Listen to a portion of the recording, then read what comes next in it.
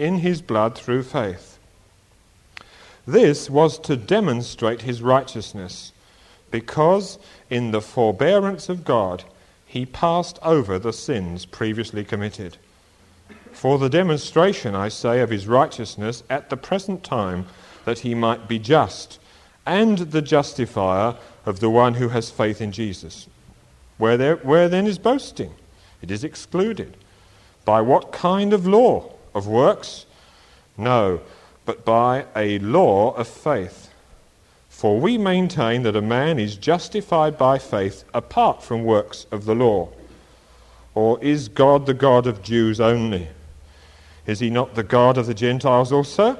Yes, of Gentiles also, if indeed God is one. And he will justify the circumcised by faith and the uncircumcised through faith. Do we then nullify the law through faith? May it never be. On the contrary, we establish the law. Tremendous, isn't it? You'd almost sit down and say amen, couldn't you? But let me just remind you, as we look at this matter of the law, that the book of Romans was written mainly for Gentiles, for non-Jews. There were obviously some Jews in the church at Rome, but the vast majority were not. And yet you find in this tremendous epistle of Paul to the Romans that nevertheless he goes to great lengths to explain all about the law, in order that those who are not Jews naturally in the flesh, but have become Jews by faith in Jesus Christ, the real Jews. I once travelling in my car, and I gave a lift to two students from Manchester University who proved to be Jewish, and we got talking, and I said, you know, I'm a much better Jew than you are. And that really got them talking. And so I began to just really use the argument that Paul uses here. And they had to agree that they didn't keep the law, they didn't hardly even bother about it, and therefore their circumcision was meaningless. Now, nevertheless, the law and the background out of which the Christian religion came is out of the background of God's dealing with the Jews. We must always remember that. And there's a deep debt of gratitude which we will always owe to Abraham and to his faithful seed after the flesh. We must always remember that. But nevertheless, even as Christians, we've got to understand about these principles because they apply to all of us. Secondly, and you could ask, well, why was this written to a church? Well, I think the reason it was written was because there were some Jews who were trusting in their Jewish background rather than in this way, which is simply by faith in Jesus Christ. And I think the second reason was that Christians are always in danger of falling into the same trap which the Jewish nation fell into.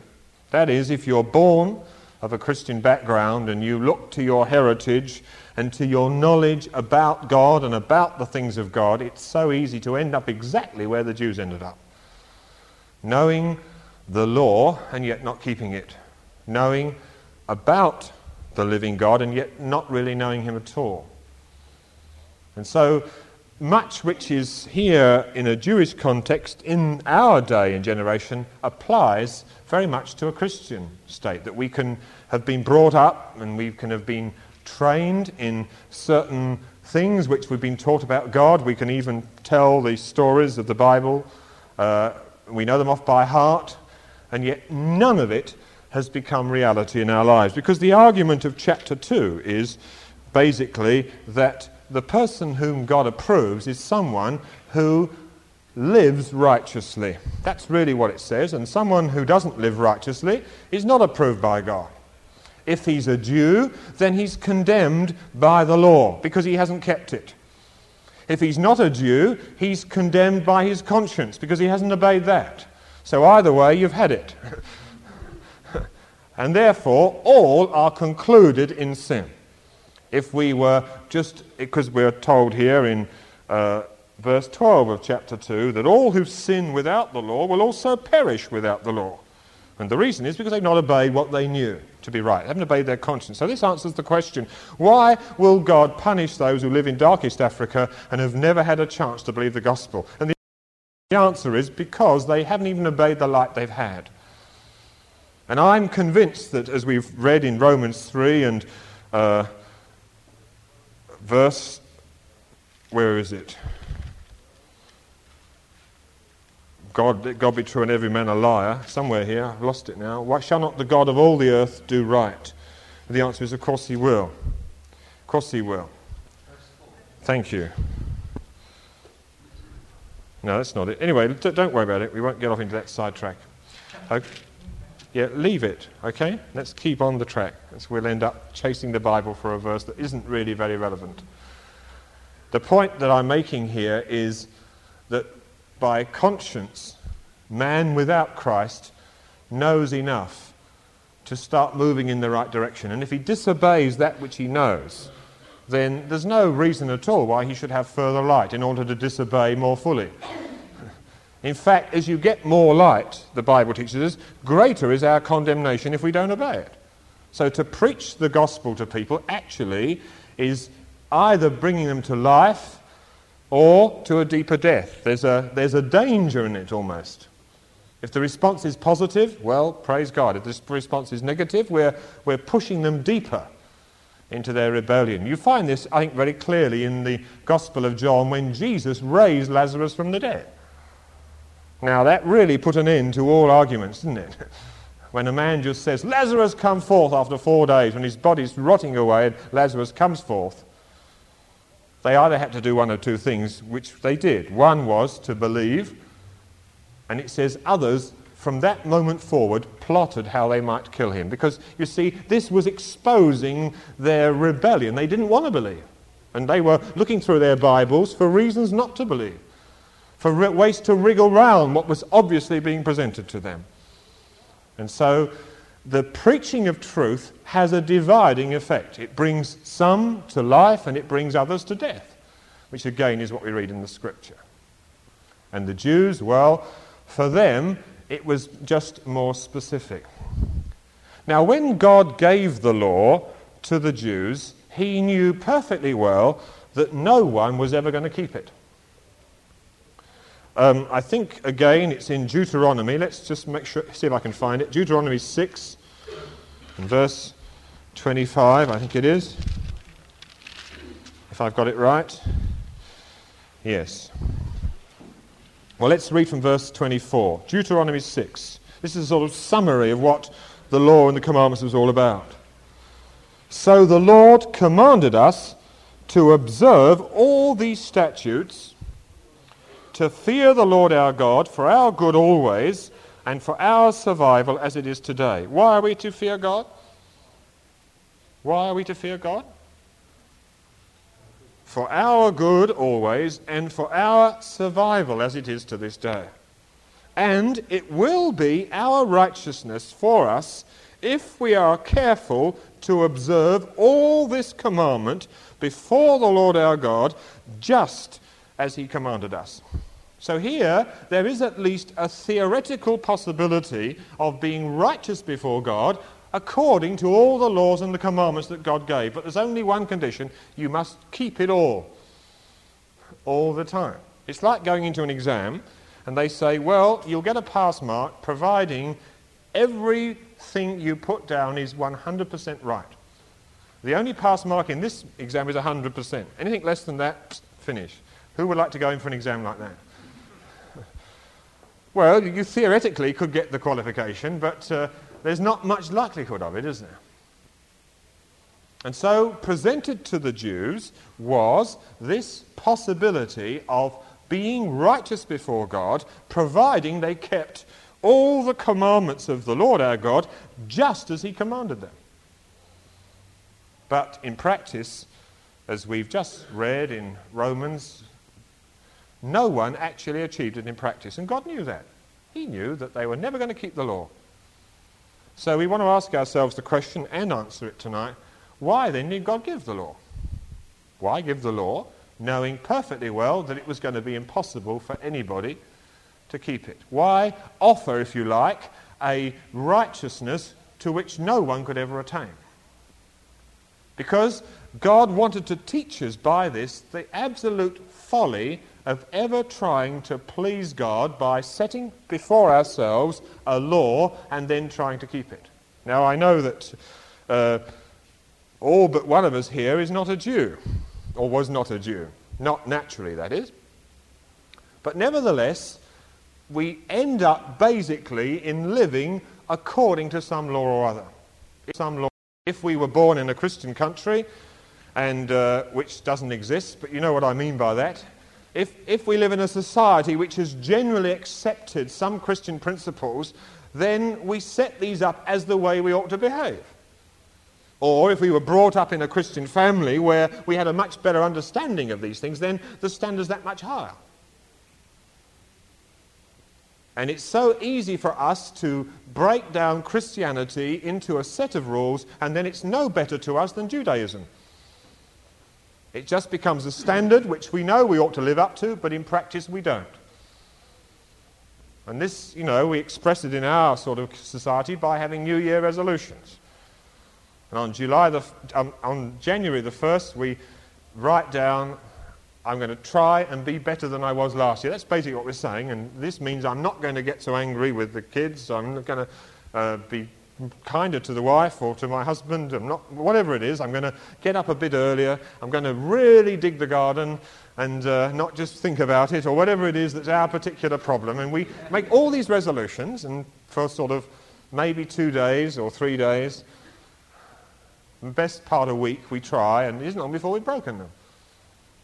How many of us have done that? And yet many of us, we respond to the sort of ministry we've had from Zach. We said, right, no more grumbling. And have you managed it? Just gone 1 day since we were told not to grumble anymore, and we've all resolved. Did we resolve not to grumble? How many have don't tell me. How many have broken it? You see, we so easily respond after the law. We say, that's right. You see, we're told in Scripture that the law is holy and good. It tells us that in Romans 7. Nothing wrong with the law. What the problem is with us. And the main reason for giving the law was that we should discover ourselves, not that we should keep the law. Because it's incredible how blind people are, and how unaware they are of how incapable they are of living up to any standard. It's really amazing. I mean, you must have gone out and talked to people out Christ and say, well, I don't do anybody any harm. And they're quite sure it's true, but in fact, I don't think that's true of anybody. I say, I don't try and hurt anybody. I mean, I've had Hindus say this to me, I've had Christians say it, I've had Muslims say it to me. You see, when you get into religion, it doesn't really much matter what the label is. In that sense, they're all the same. Useless. All of them. Because no one lives up to them.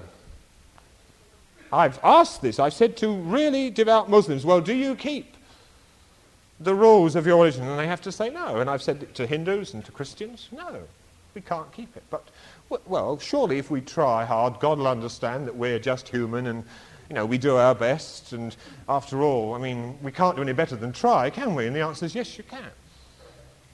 Providing you don't live or seek to live according to law. And that was the whole purpose. God picked out of the world a particular people, the children of Abraham. And he said, now to these, I'm going to give a series of laws, and it's going to be a sort of demonstration to the whole world of the futility of law. Now, before the law came, men knew in their hearts what were the right and wrong things to do. They knew. It wasn't when the law suddenly came that they suddenly knew that it was wrong to do so-and-so and right to do so-and-so. They knew it before. But what the law did was to codify some of the main principles of right living and to codify some of the main wrongs of wrong living. If I can use an illustration here, so perhaps I'll give you the first heading. I've got 5 headings of why the law was given, and number 1 is to give a knowledge of sin. It says that in Romans 3:20. If you'd like to turn back to Romans chapter 3, And verse 20 is the first of the 5 reasons for the law, and you'll soon see how it really does affect everybody. The Jews were just a sort of a spectacle, if you like, for the whole world to learn from. Romans 3:20, because by the works of the law, no flesh will be justified in his sight. No one's going to pass the exam, says God. It'll be your righteousness if you do all the commandments of God just as he told you to do them, but you won't. No flesh shall be justified in his sight by the works of the law, for through the law comes the knowledge of sin. Now, quite a few years ago, when I got my first motorbike, in 1951, and in those days there were no such things as white lines on the roads. No cat's eyes, it was just a road, and there wasn't that much traffic either. And there was a highway code, but it was just a guidebook of suggestions. Very, very little of it was legal. And you were left largely to do the decent thing, because after all, we're British. And that's the way it was. It was a sort of gentleman's sort of agreement that you weren't a cad and did the wrong things in the wrong places. But there was very little that was codified in the way of motoring laws in those days. There were no white lines, and so it was just left to your discretion to decide, for example, when it was safe to overtake or not to overtake. In the highway code, it said, don't overtake on a bend. But you weren't legally guilty if you did. Your conscience might say, that's stupid. But there was no law which said, you've broken the law, now you're guilty of a fine not exceeding £100. There was it wasn't codified, do you understand? And then one day, as the behaviour on the roads got worse and the vehicles got more numerous, a whole lot of things which were previously according to conscience, where if you were a decent driver, you prided yourself that you did these things. These things were now systematized into a whole mass of laws and rules and regulations, and one of the things that happened was white lines were drawn. Solid white lines, it was an offence to cross. Short dotted lines, you were free, providing the road was safe, to cross. Long sort of dotted lines, these were hazard areas where you had to be particularly careful. Now, if you crossed a solid white line, now you were guilty before the law. Previously, if you did it, if you crossed in the same area before the white line came, you were just a fool. Somebody may have told you, but you weren't legally guilty. There was no law which said, you've broken the law, now there's a penalty. It wasn't that specific. Do you understand? Now, it wasn't that the driving behaviour changed. What these white lines did was to throw up into sheer sharp relief the errors of our conduct which were already there. And a lot of people found themselves in court. They were now criminals. Previously, they got away with it. So the law seemed to bring in a new sort of generation of criminals. Many people have been to court for a motoring offence, you see. Whereas in my young days, it was almost unknown. Unless you were an idiot and tore through a high street at sort of 80, 90 miles. There were no speed limits apart from, just inside definite built-up areas. Once you're on the open road, you go as fast as you like.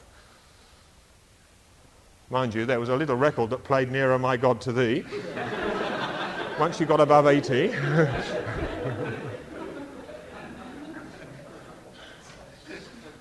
But I think this illustrates why the law came.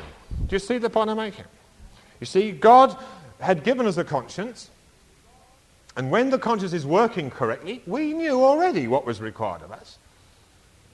But we find that through deliberate disobedience, people are in a state of varying degrees of seared conscience.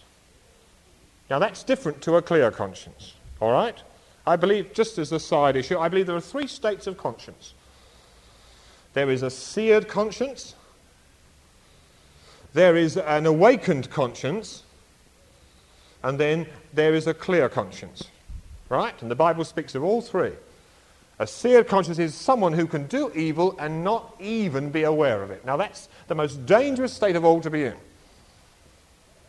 It's like someone, who's so drunk that they drive all over the way and don't even care. There's an awful state. Now, some people can be like that. Then when you first come to Christ, you get an awakened conscience.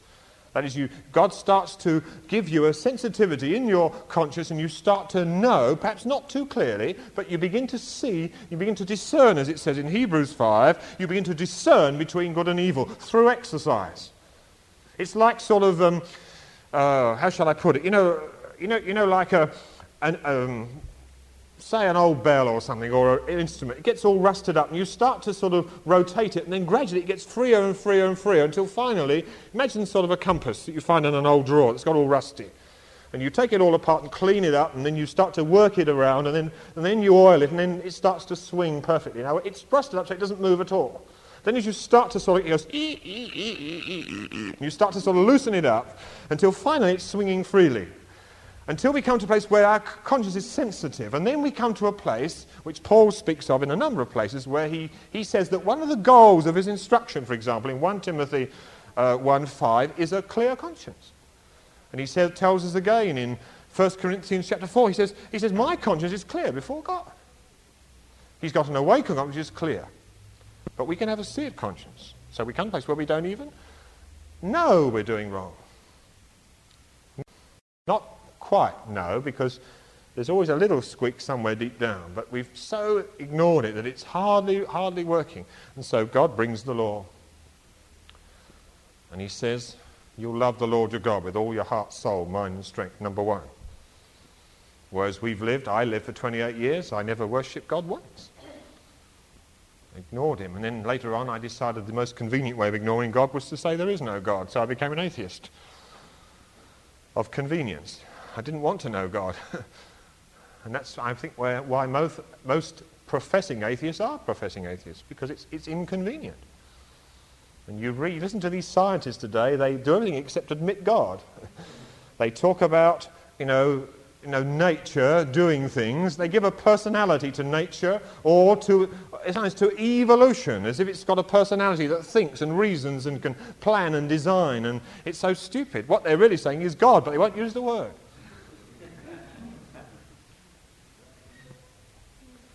Because you always end up with admitting God. You have to, because God is. But the conscience, you see, gets all blocked up. And so God brought the law. And he says, right, now here are a set of laws. Cross over them, and you've broken the law. And here's the penalty for it. And so we now know where we are. He just took 10 test places. Now what God is after is a whole life that's righteous. It's like sort of, studying chemistry for 3 years in a university, and then at the end of it you answer 6 questions, or whatever it is.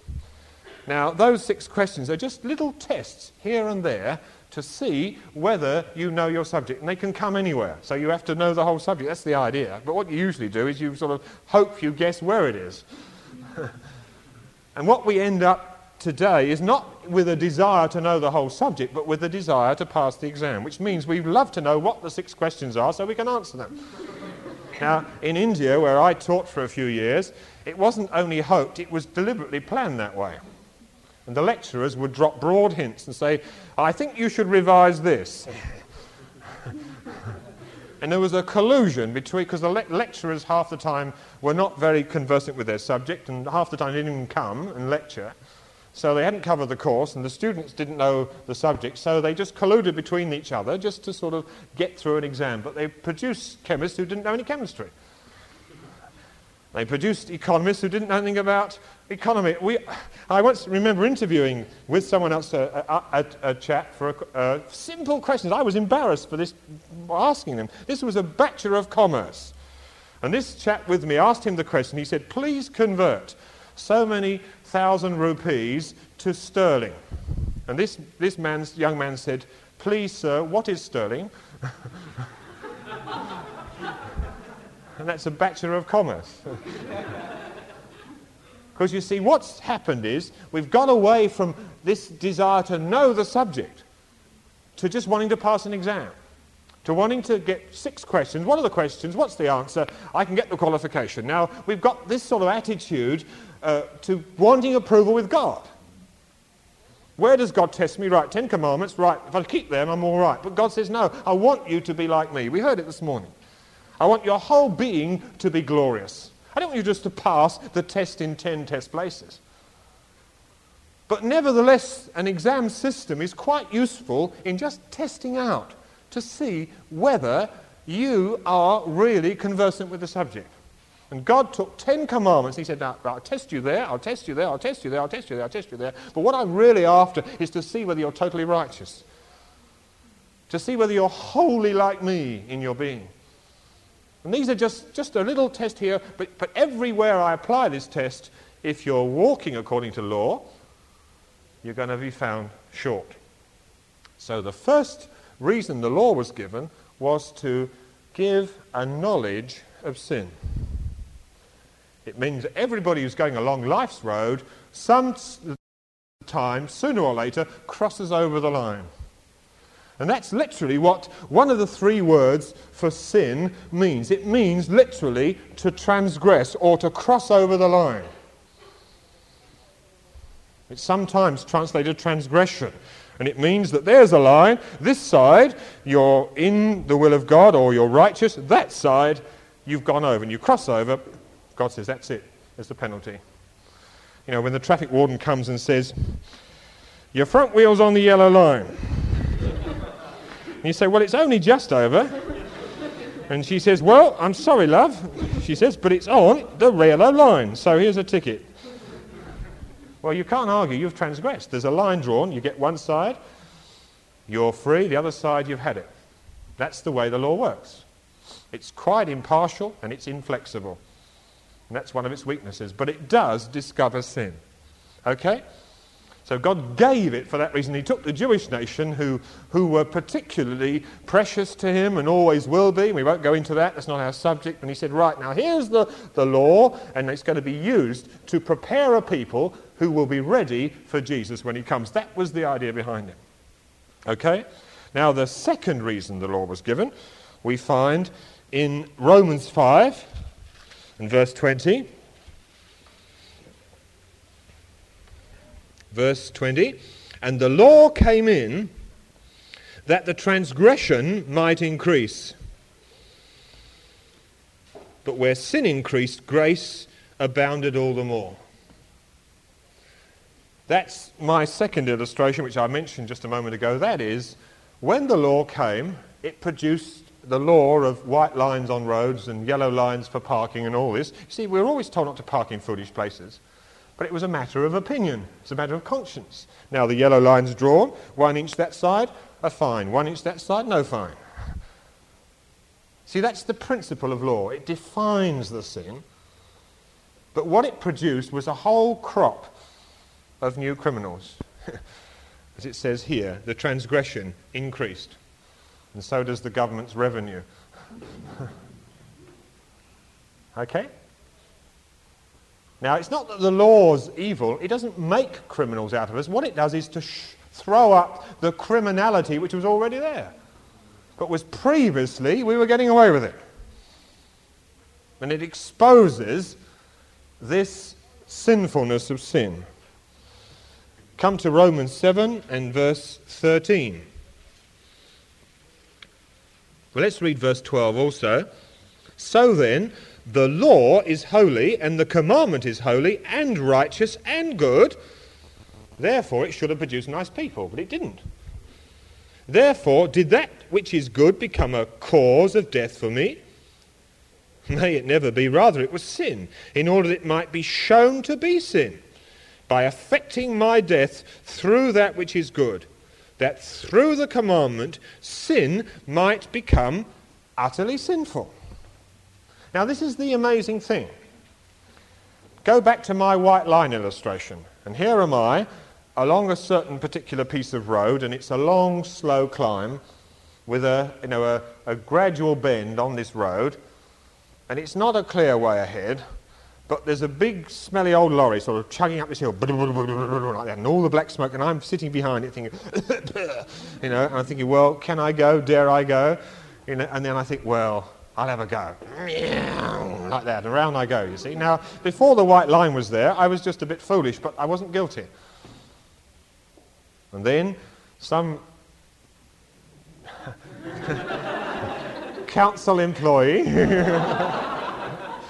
comes and puts a solid double white line all the way up this hill, which says, "Thou shalt not cross. If you do, you've broken the law." And here am I going up this hill with this smelly old lorry, belching black smoke, and it's a slow bend. You can't really see very clearly. Anyway, there's the white line there saying, "Thou shalt not cross." I look around, look back, look out, no copper around, right. You see, what I discover in me is that there's real sin, because when I'm confronted with a "thou shalt not" that doesn't suit me, what do? I break the law. And so the law shows to me the sinfulness of sin. I don't find myself conforming, I'm looking for ways to get around it. Take income tax for a good example.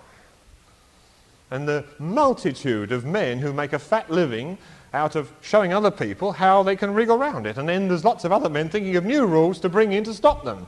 There's people plugging up holes and others knocking them in. And it's a great industry, isn't it, which keeps it's a multi-million-pound industry. And we don't say, "Oh, this is a good law, we'll keep it." We say, "Is there any way around it? Anybody looking? Will I get caught?" And what I discover is that there's a sinfulness in me. It's not just the sins I do, but I will do it. As I've used this illustration once, I remember in Bedford. Supposing I came in, or let's take another illustration. You find a nice piece of grass in the middle of a town, which you've always, walked around because it's a nice piece of grass. And then suddenly one day they put up a lot of notices. "Keep off the grass." And you think, "Cool, why should I?" And you suddenly want to walk on it. Have you ever felt like that? Of course you have. That's right. Well, that's another. The law shows us the sinfulness of sin. That when there's a "thou shalt not," we say, "Why shouldn't I? Who's he to tell me what to do, what not to do?" If ever there was an attitude abroad today, that's the attitude. And so the law has this purpose to bring forth the sinfulness of sin. And it's to show us the rebellion that's in our hearts. It's not even that we think the law's bad, it's there. I think it was St. Augustine who said in one of his writings that he had lots of good pears in his own garden, but because the man next door put up a big notice, "No one's to take these pears," he suddenly had a great desire to go and take them. Which apparently he did. Before he was a saint, you'll understand. And suddenly that fruit which was forbidden was more attractive and more delicious than that which he could have. When there was no notice, he was quite happy to eat his own pears. But once it was forbidden, he wanted them. Okay? So the law shows us the sinfulness, there's something in us. Again, there's three Greek words that are used for sin, and another one has this idea of having a bias. It's like, you ever played bowls? With the wooden balls you roll on a beautiful piece of grass, and one side there's a weight to make the ball go in a curve. It's called a bias. So that however you throw that ball, it will not go straight. It'll always go with a curve. You have various degrees of bias to make it turn varying amounts. Now that's the meaning behind this word. And the Bible says we have a bias towards sin. And we've got to discover that in us there's something that will not go straight. And you can put all the laws you like, and perhaps out of fear there may be a keeping on the trammels of law, but the desire is always to break them. And the law shows that up. It shows up that I want to sin in my natural self until God deals with it. Okay? The fourth reason is a knowledge of our weakness. Go to Exodus 19:8 for a moment. A few references in Exodus. Exodus 19, and first of all, verse 8. Well, let's read from verse 5. Just verse 5. This is God speaking to the nation of Israel after he's giving them the law, or about to give them the law, and he says to them, verse 5, "Now then, if you will indeed obey my voice and keep my covenant, then you shall be my own possession among all the peoples, from all the earth is mine. And you shall be to me a kingdom of priests and a holy nation." These are the words that you shall speak to the son of Israel. God's telling Moses to say this to the people. And then Moses comes down the mountain, and he hasn't even told them what the law is yet. He's just said, well, if you'll keep these commandments, then this is what's going to happen. You're going to be God's treasured possession. You're going to be a kingdom of priests. You're going to be a royal nation. All the things which the church has now become in Christ. All right? Which the Jews naturally never became. Or at least it was taken from them, as Jesus said in Matthew 21:48. But here, after he's given these wonderful words in verse 8, the people, it says, verse 8, all the people answered together and said, "All the Lord's spoken to us, we will do." Yeah, all right, Lord, whatever you say, we'll do. You know, there's a sort of an arrogance here. Yeah, we can do it. Yeah, I can get to heaven by myself. I can live a life good enough to please God. And that's what a lot of people say. I haven't done anybody any harm. What are you going to do when you stand before God? Well, I should be all right. Have anybody ever talked to you like that? Anybody here like that? I hope not. Well, I hope you won't be by the time we've finished.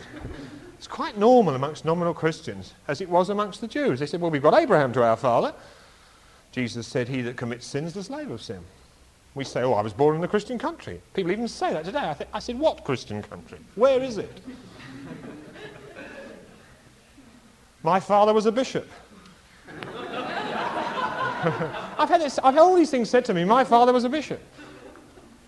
One man said to me, I've got Brahmin blood in my veins. I said, I'm afraid that's not good enough. He was a bishop that said this to me. I said, you need royal blood in your veins. You know, people think they're good enough. Oh, the Lord said we will do it. Haven't even heard what it is yet. Amazing, isn't it? Go on, Exodus 24:3. It really is quite incredible. Exodus 24 and verse 3. Then Moses came and recounted to the people all the words of the Lord and all the ordinances, and all the people answered with one voice and said, all the words which the Lord has spoken to us we will do. Yeah, it's kid stuff. 10 Commandments, love the Lord our God, don't commit. Oh yeah, no trouble, no problem. They just did not know how weak they were. Come to Joshua. This is really fantastic. Now, you know what happened to the children of Israel, how they rebelled against God, and this and that and the other happened. You know the story reasonably well, don't you? Now, this is the children of that generation whom Joshua is about to lead into the promised land. Listen, Joshua 1 and verse 16. Joshua is about to lead them into the promised land. He says, now look, this is the way we're going to do it. And they say to him, all that you have commanded us we will do, and wherever you send us we will go, just as we obeyed Moses in all things, so we will obey you. Isn't that incredible? Isn't it incredible? But you know, honestly, beloved, the church isn't very different. We listen to the word of God and say, yeah. Do you believe that was the word of God? Yeah. Have you done it? Yeah. Are you sure? Well, well, I don't know. Listen to that. Just as we've obeyed Moses, so we'll do. And listen to verse 18. Just as well you haven't got these people for your elders. Anyone who rebels against this your command and does not obey your words in all that you command him shall be put to death. Kill them all if they don't obey. Go on, Moses. And they were just pronouncing a death sentence on themselves. I've got a note in my Bible. I've got here, I'm glad it's God who's judge. I wrote it in my Bible when I was reading there. Incredible, isn't it? Incredible, the arrogance.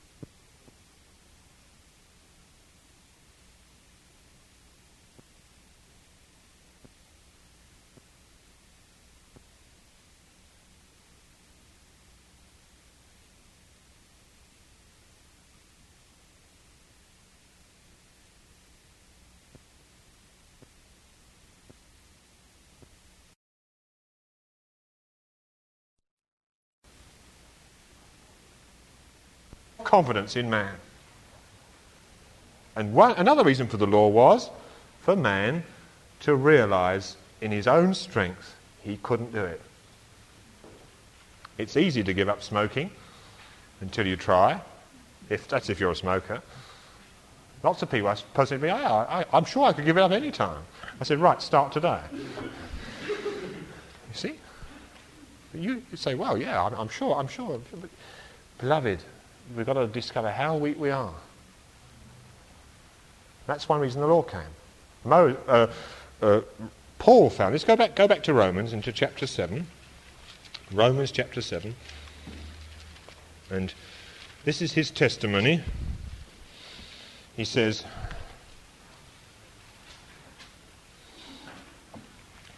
and you can just imagine Paul, because he was a very zealous Jewish boy, and at the age of 12 they used to go through a ceremony of being made a bar mitzvah, which meant that they were married to the law. Up to the age of 12 they weren't expected to keep the law, so they could live without legally being guilty before the law.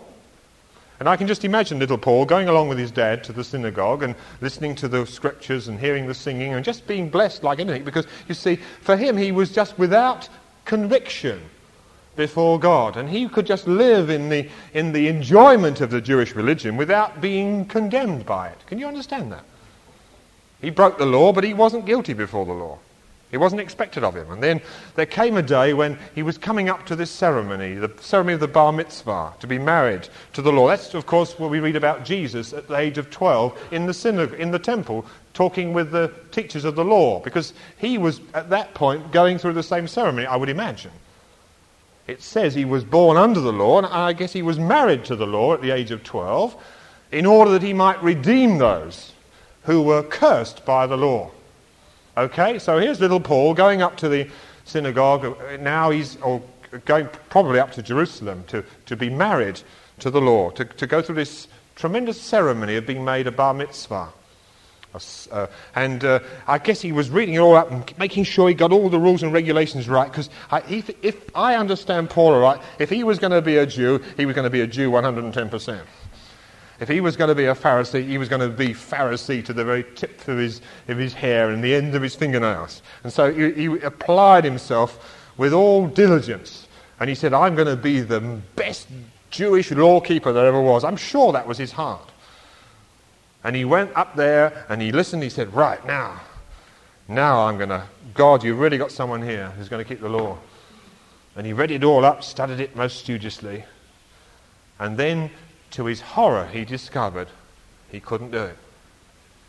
Now, when Dad said, come into the synagogue, son, it was next Saturday, he didn't feel like it, because he was condemned. For the first time, the law had come. This is what he's saying in Romans 7. If you read verse 9. Or, I was once alive apart from the law.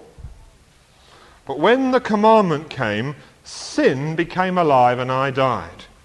And this commandment, which was to result in life, proved to result in death for me. Do you understand that? So when he came to the synagogue, he didn't feel like singing the Psalms because he was condemned. And he thought, well, what am I going to do? Here's the only way I know to righteousness, and I can't do it. Can you imagine what he felt like? And before, when he wasn't under the law, he was free. He was alive. He could enjoy God. He could know him in a measure. He could enjoy the Psalms. He loved to go into the synagogue, and now, bang, the Lord killed him because he couldn't keep it. And it brought to him a tremendous knowledge of his weakness. With all that discipline and all that knowledge and all that zeal, the law ended up slaying him. So you can see how useful it is for you and me to keep the law. It may be the Christian law.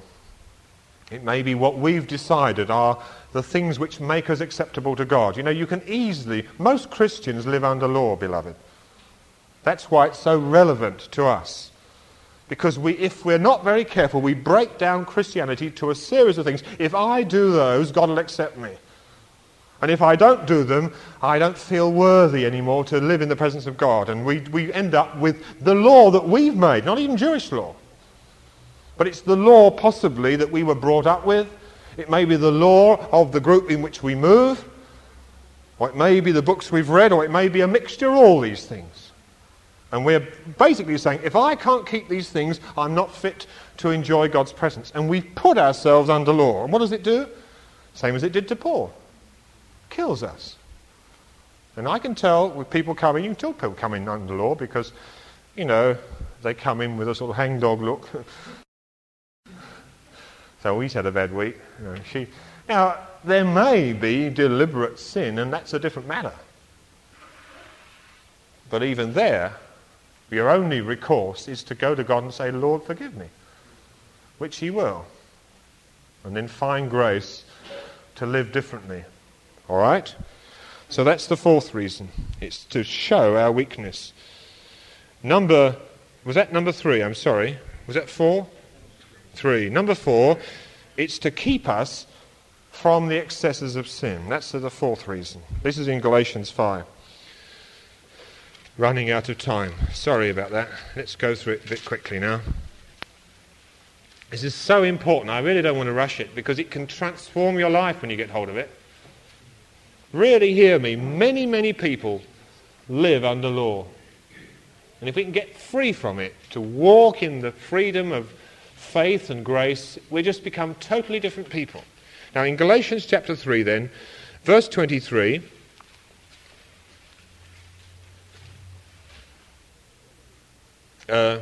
let's read from 21. Now, is the law then contrary to the promise of God? May it never be.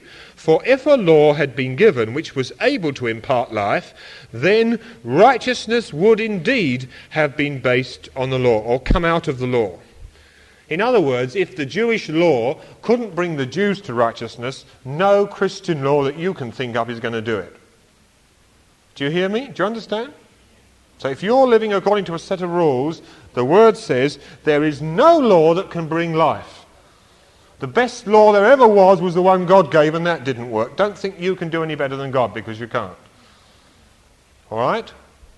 That's what we're reading here. But the Scripture has shut up all men under sin, that the promise by faith in Jesus Christ might be given to those who believe. In other words, we're left with only one alternative. That's Jesus. None of us can ever attain to acceptance with God by any trying on our part. All right? Therefore, the law, verse 24, has become it's a very difficult word to translate, our tutor, our schoolmaster, our trainer. The word is pedagogos, and it means it was a special servant that was employed in the house of the better off Greek families. And this pedagogos, his job was to take the children of the family and train them on behalf of the parents. They taught them, it was like a governess would be the nearest thing in English, but it was more than that. They taught them how to speak, how to eat, how to dress their clothes. They taught their hygiene. They took them to school. They helped them in their studies. Their job was to train these children up and to bring them up to be, in every way, well brought up children. That was their function. And their job was to keep them from doing anything which was not pleasing to the parents. And so here we have the law being like that. It's to keep us on the right lines. It's to keep us from the worst excesses of sin. That's why I always believe in bringing children up under law. That's when they're not converted. We mustn't be afraid of bringing our children lovingly but firmly under definite government to keep them from just going off in their own folly into various kinds of sin. Although they may not be in Christ, it'll keep them all the time. I still remember, years after I left home and I was away from home, I could never do anything wrong on a Sunday. Couldn't even go to the pictures. It was just built in me since I was a little dot, and until I was 14 when I rebelled and went off. That standard, that purity, that right living was built into me. Remember how it says in the Scriptures, train a child in the way that he will go. When he's old, he will not depart from it. And I remember saying to Eileen, when neither of us were Christians, I was saying, isn't it stupid? We just don't feel free to go to the pictures on Sunday. I said, it's just that, the moulding of, and I was quite resentful, but I couldn't get free from it. And I couldn't go off into sin. I couldn't go, very far wrong, because the training I'd received kept me. Now, the law had that effect upon the Jews, because they were, as a nation, infinitely more righteous and clean and pure than the nations all around them. And you go to a Christian country even today, a country like England that's had a Christian influence, perhaps would be a better way of putting it, and you go to a raw heathen country, and even today there's a tremendous difference. When I went to Bombay, for example, I was shocked to find in a bus queue that when there was a lame man with a crutch, that everybody took advantage of it. They just knocked him over to get on the bus, you see. Anybody who's at a disadvantage, take advantage of it. And I was horrified. I thought, well, this isn't right. But you see, this is the Christianity that's been built into us as a society. To care for the aged and to look after those. It's built into us. It's like a great machine that the power's been taken off, but the flywheel's still carrying us along in a measure of Christian principle. You go to a raw heathen society and you'll realise what we still have of goodness and of truth and of integrity still built into our society even today, although it's running out fast. So that's another effect of the law. It keeps people from the worst excesses of sin. And that's why, even in a church like this, when we get new people coming in and they're not yet really married to Christ, I don't know quite where they are, but we would find it necessary sometimes to keep behind the law. Until God does that work in you where, out of love and out of utter commitment to Christ, you want to please him anyway. Then there's no need for the law anymore.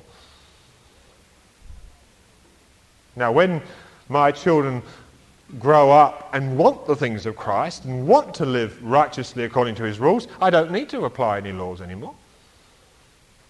They're now free from the law. As it puts it in Romans 7, verse 4, we're freed from the law, but there's a condition. When we're married to Christ. In other words, you've got one of two husbands in this life. It's either the law, and for the Jew it was the codified Jewish law, and for the Christian it's Christianity applied in legal form. I don't mean heavily, or don't misunderstand me when I say this, but the principles which are good and holy and righteous, we impose them, if you like, with loving firmness upon our children. I'm a great believer in it. We teach them not to tell lies, not to just indulge themselves, to get up at a reasonable time, and all the things which make for godly living. We bring them into these things, and that will have its reward later. If you've ministered to people who've never had a touch of Christ, I tell you, you've got 1,000 times more difficult job. We found in India that even Hindus who went through a Christian school and had a Christian education are much more reachable than those who've never ever heard of Jesus. They've had years and years of darkness. They're much more difficult to reach. So the law has that purpose too. It has a restraining effect. And it kept the Jewish nation from the worst excesses of sin. And it will keep Christians similarly. All right? And then the fifth reason is that the law was a shadow and a type of the reality which was yet to come. Now you can divide the law into two halves. The moral law, which is, if you like, to deal with the righteous way we live, all the rules about what to do when, moral purity and dealings in finance, and all this myriad of rules and regulations which are excellent foundations for righteous living. All the moral law. You understand that? And Jesus came in Matthew 5 and he said, don't think I've come to destroy the law, I've come to fulfill it. Now, if you go on reading through Matthew 5, he's speaking here about the moral law, the moral side of the law. And he says, now, it says in the law, if you get angry with a brother without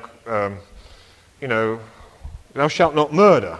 But he says, I say unto you, if you get angry with a brother without a reason, you're in danger of hellfire. He's taking the law further. He's taking, if you like, the outward shell and giving us the inward spirit that outward shell represents. You've heard it said, thou shalt not commit adultery. But I say unto you, if you look after a woman to lust, you've committed adultery in your heart already. Not just an outward shell of purity, but an inward mind which is pure. And he goes through all these sort of moral things one by one, about praying and about giving, and he takes the outward shell and gives you the inner motivation. And what's happening is that the old moral law of the Jews is being superseded by something far better, which goes beyond it. And in that sense, Jesus is saying, I haven't come to destroy the law, I've come to fulfill it. I'm going to take you now to a place where you're going to keep the law without even thinking about it. You're going to come into such a quality of life that you're going to keep all the law without even looking around to see if you're doing it. If I can go back to my chemistry degree illustration, it's like someone who's got such a superb mind and gives themselves so diligently to the subject that they know all there is to know about chemistry. Now, such a person isn't going to be sweating, oh, I wonder what the questions are. Whatever they are, he can answer them. Do you understand? If there's 100 questions, he'll answer them. He doesn't care whether there's 6 or 50 or 100. He knows the subject. And so he's relaxed. If you like, he passes the exam incidentally. His mind's not on the exam, it's upon the subject. And when our minds are upon Christ and upon his beauty and his glory and just pleasing him and loving him and obeying him, we'll find ourselves fulfilling the law without even thinking about it. We've gone beyond the law. And in that sense, the law has become null and void because it's been superseded. It's been fulfilled. And it says basically the same thing in Romans chapter 8. If we can just look at that. Romans chapter 8 and verse 2, for the law of the Spirit of life in Christ Jesus has set you free from the law of sin and death. For what the law could not do, weak as it was through the flesh, God did, sending his Son in the likeness of sinful flesh, and as an offering for sin, he condemned sin in the flesh. What he's saying here is that Jesus, living as a real man by a different principle, which was to live by the Father, to be continually drinking the Spirit, he demonstrated another way of living which incidentally keeps the law. See, he lived righteously beyond the law, and they couldn't catch him out on any point of law. But his eyes wasn't on the law, it was on Father. He was living in Father's will, in Father's life, drawing in the Spirit. Now, this is the principle. It's like a scientific law. It's called the law of the Spirit of life in Christ Jesus. Hallelujah. Now, if you've studied science, you know the law of gravity. It operates... a scientific law has got 3 things about it. It operates anywhere, anytime, for anyone. If you don't believe me, go anywhere, anytime, and jump off a high building. It'll work. You can jump off screaming, I don't believe in the law of gravity! Ah! You'll still end up in a mess because the law operates. You do it at midnight, midday, in Burma, in England, America, wherever you like, it'll work. And if you say, my name's not Smith, it doesn't make any difference. It still operates. Whether you're tall, short, fat, old or young, it operates. That's a law. Now, it's in this sense, the scientific sense, that we're here considering the law of the Spirit of life in Christ Jesus. It's the Spirit, and it's in Christ Jesus. We're going to come onto this more fully when we get to Romans 8. It's a glorious thing, this. But what we are seeing in verse 4 is this, that by living in this life, we discover that the requirements of the law, the just requirements of the law, are fulfilled in us, who walk not after the flesh but after the Spirit. You might say that after 10 years of living all out for God, just drinking in the Holy Spirit, doing whatever Jesus tells you to do, some Jewish rabbi may come and say, did you know that for the last 10 years you've kept the law? Oh, did I? I didn't know. Wasn't really noticing that. He said, yes, in fact, you've gone far beyond it. All that's in the heart and essence of the law has been kept, incidentally. because we're living by the Spirit in Christ Jesus. We've gone into another law which supersedes it. Do you understand that? In that way, the law's dead. It's finished. It's just it's like a butterfly that looks back at the old chrysalis that it once used to live in, and it's in a whole new dimension of living. It wouldn't go back to crawling over leaves as a caterpillar if you paid it. It says, no fear. I found a new way of living. A new dimension has been opened up to me. All right, now the second part of the law was the ceremonial law. Okay? That is the sacrificial law, the Levitical priesthood, all the, if you read through Leviticus and all the blood and the fat and the kidneys, and you ever read through it and go, ugh. Well, every part of it is speaking of spiritual truth. Once God begins to open it up to you, it becomes a very precious part of Scripture, which we won't go into tonight. But all of it is a shadow of the reality. And in that sense, again, it's been superseded. Just imagine that we were this happened to me when I did 2 years full-time lecturing in Nottingham. During that time, I went to the college, the technical college there, College of Advanced Technology, and they were going to have a fabulous new building. It was going to be all made of white marble, which it was. But there was this dingy old building that we were in, and they told me all this interview, soon we'll have this new building, and you'll have this marvellous department, and it was all a lot of, pie in the sky by and by. And I remember in the entrance hall to this college, there was this architect's model of this new building, in a glass case, and every time you went in, you looked at it and you thought, cool, that's going to be my department. And you saw this model in all its detail. It was an exact replica of the reality which is yet to come. Gave you a real understanding of what the reality was going to be. But the day finally came when they started to build this building, and the day came when it was opened. And I remember moving into this new department, and all this white marble and I don't know what else was a reality. It must have cost a bomb. It was it's more like a sort of a great temple in the middle of Nottingham. You can still see it today. Must have cost the taxpayer millions. But once that building was erected and functioning, nobody bothered about the model anymore. It had served its purpose. It had been a shadow of the reality. It was a working model to give us understanding of the reality so we could recognize it when it came. And so much of the law, the ceremonial law, had that purpose.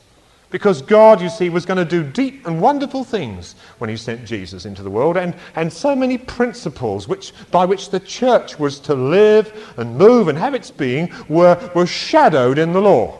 Take the whole the whole system of giving, the whole priesthood, everything speaks to us about the reality which is yet to come. So by looking at it, we can get a lot of understanding into it. And of course, you see, because, for example, the Jews were trained for hundreds of years about the Passover lamb and what he was for, and the scapegoat and all these things, when finally Jesus came, John the Baptist could say to a Jewish crowd, "Behold the Lamb of God who takes away the sin of the world." And everybody knew what he was talking about. But no other nation would say, well, what's he talking about? If he'd gone to Greece and said that, they would have said, what do you mean? But to the Jews, they knew exactly what he meant. And so you see there's great benefit in being a Jew, which is what it says in the beginning. So what's the advantage of being a Jew? Number one, you've got the Word of God. Number two, you've got some knowledge of the true living God. Number three, you've been kept from the worst excesses of sin. You've been kept by God, held together, waiting for the revelation of Jesus Christ. Now Christ's come, I'm going to take you on to a new plane. A whole new dimension. You're going to leave the law only in the sense that you're now going beyond it. Amen. All right, how does the law affect the Christian? I'm going to answer that in 3 minutes. I'll try. First of all, you're freed from the law in the ceremonial sense, in the sense of which I've just described. You're freed from the law because you've gone on to a higher law, but there's a condition. What's the condition? When you're married to Christ. That is, you've got a new husband. And you obey your new husband in everything. Then, the old husband's dead. That's the argument of Romans 7. We'll look at it more fully later. If you love Jesus and want to please him, then you're under a new law. The law of whatever your husband says. You do it. And the God of peace will be with you. Secondly, we have a new law that's written in our mind and in our heart. That's Hebrews 8, verses 8 to 12. Hebrews 12, verses 8 to 12. Can we just read that? Are you holding out? It's a bit long, isn't it? Verse 8. For finding fault with them, that is the first covenant and the first promises, for finding fault with them, he says, behold, days are coming, says the Lord, when I will effect a new covenant with the house of Israel and with the house of Judah, not like the covenant which I made with their fathers on the day when I took them by the hand to lead them out of the land of Egypt. They did not continue in my covenant, and I did not care for them, says the Lord. For this is the covenant that I will make with the house of Israel. After those days, says the Lord, I will put my laws in their minds, and I will write them upon their hearts, and I will be their God, and they shall be my people. And they shall not teach everyone his fellow citizen and everyone his brother, saying, know the Lord, for they shall all know me, from the least to the greatest of them. And I will be merciful to their iniquities, and I will remember them no more. So what's happening now is God's going to give you a personal law. It's like, instead of going to one of these massive comprehensive factories called an education system, where you just process children like, and the trouble is they don't behave like sort of pieces of plastic, and you just stamp into them chemistry, physics, boom, boom, out you go, and so on. You can't do that. Instead of that, and you see, this is one of the weaknesses of the law, because it was inflexible, it was impersonal, it was cold and legal and written on stone, it didn't suit everybody. And there were occasions when the law, because it was applied without mercy or understanding, it actually wasn't even good or loving. And Jesus, you see, when on the day that he was walking through the fields, he picked corn and ate it, and he was breaking the law. The cold legal system, because the legal system couldn't bend enough to allow for reasonable conduct which wasn't really against God and God's purposes. Do you understand? But what God has now done, he's given you a law for you, written on your mind and in your heart, which is the personal tutorial of the Holy Spirit. So all the classes are just one-to-one.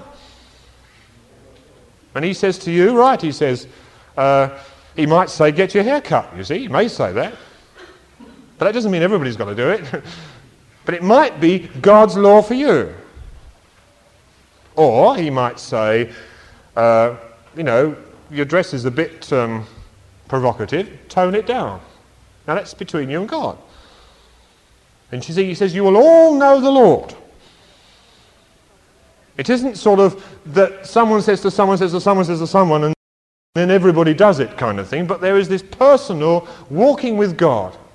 And if you are willing to walk with God with an open heart and with an obedient spirit, then he will take you personally on to perfection. And he will write, you see, that we're still under government. But you're not under the Jewish law. He will write his laws in your mind and on your heart.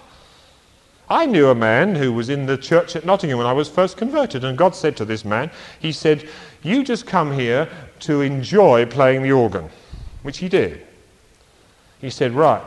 He said, you mustn't play the organ anymore. Now, he didn't want to start a church where we don't play the organ, and that was a personal thing for him. God said, for 3 years, you come to worship me, not to just fulfill your musical gift in letting yourself go on this fantastic. It was a great organ. He used to play it. You could see his head wagging, and he put it. And God said, "That's no good. No organ for you." Now that was a law for him. For 3 years, he never touched it. And then God said, "Right." He said, "I think, the the sort of addiction's gone out of your system." He said, "Right, you can go back and play it, but remember, I'm here and the organ's there. And if ever you reverse the order again, you'll get another sentence." And so the man now plays the organ, but under this restriction from God. Now that's something for him, personally. You can't say that's a law for everybody. But that's what he needed at that time. You see how much more beautiful it is. So God can come. Of course there are principles that apply to us all. But there's a way in which God can just take. And if you would say, oh God, whatever you say, I'll do. I want to come into your glorious school. Then he'll write his law on your heart and your mind. Whatever you need right now, he'll give it to you. It's not gay widowhood, you see. Oh, I'm finished with the law. Now I can do as I like. The old man's dead. Hallelujah. No, it's not that. You're married to Christ. You're under a new governor. But his whole purpose for you is loving desire to bring you into perfection in Christ. He'll write his law in your heart and on your mind, and furthermore, he'll give you the abundance of grace to do it. Okay, we're getting onto that later, about this wonderful word grace. Hallelujah. Well, I better stop, I think.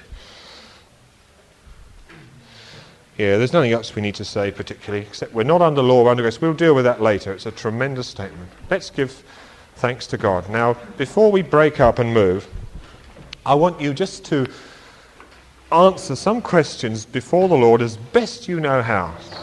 I want to ask you, have you been a Christian living under law?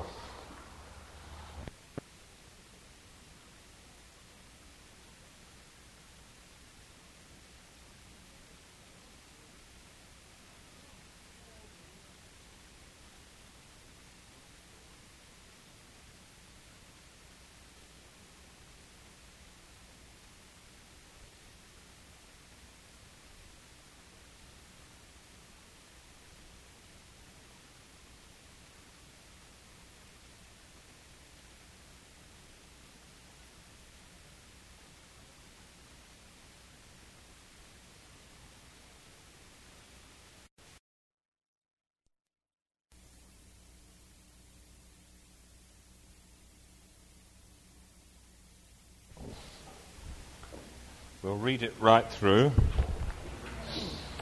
Remember where we were not last week, but last time I was with you. We looked at the law. We saw the law could not give righteousness, but it had a purpose in God, which was a fivefold purpose, if you remember. But the main purpose was to show us that we needed Christ. All right, so I'm going to read from verse 1 of chapter 4 then. What shall we say then? What shall we say that Abraham, our forefather, according to the flesh, has found? For if Abraham was justified by works, he had something to boast about, but not before God. For what does the Scripture say? And Abraham believed God, and it was reckoned to him as righteousness. Now to the one who works, his wage is not reckoned as a favour, but as what is due.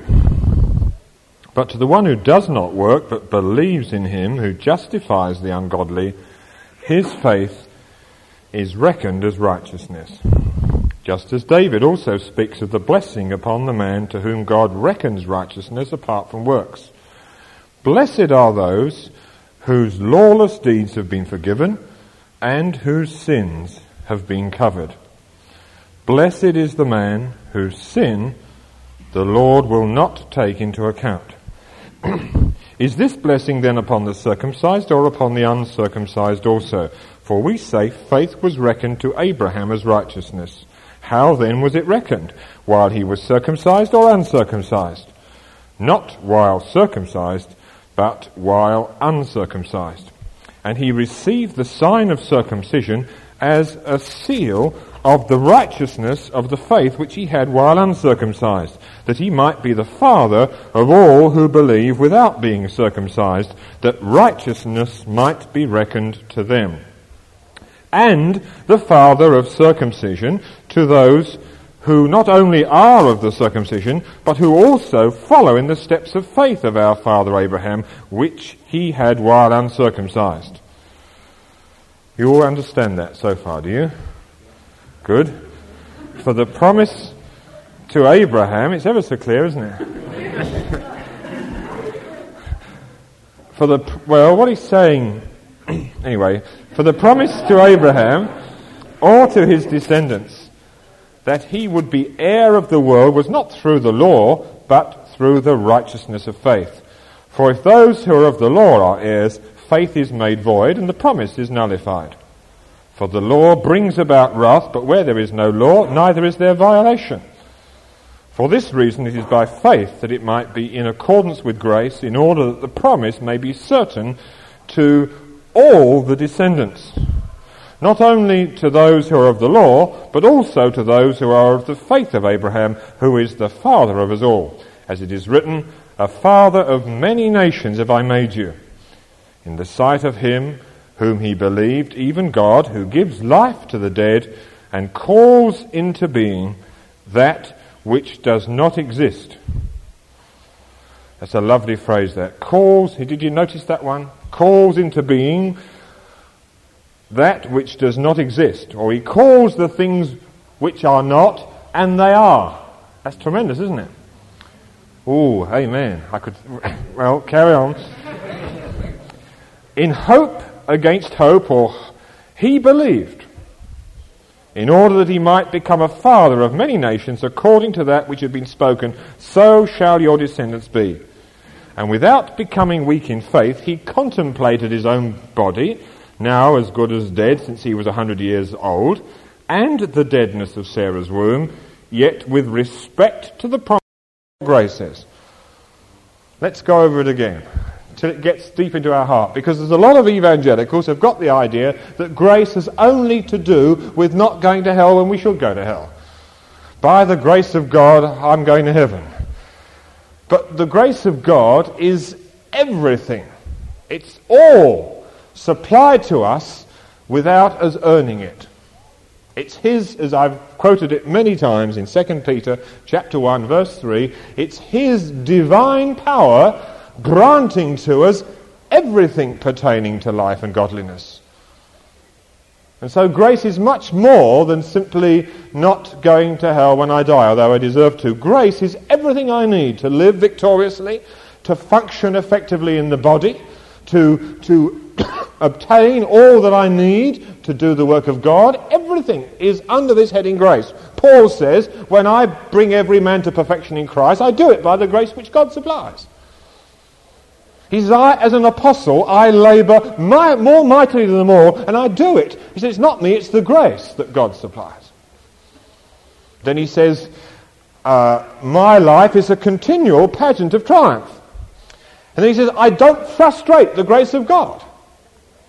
See, everything that Paul was and did and moved in and supplied to others was this tremendous thing, grace.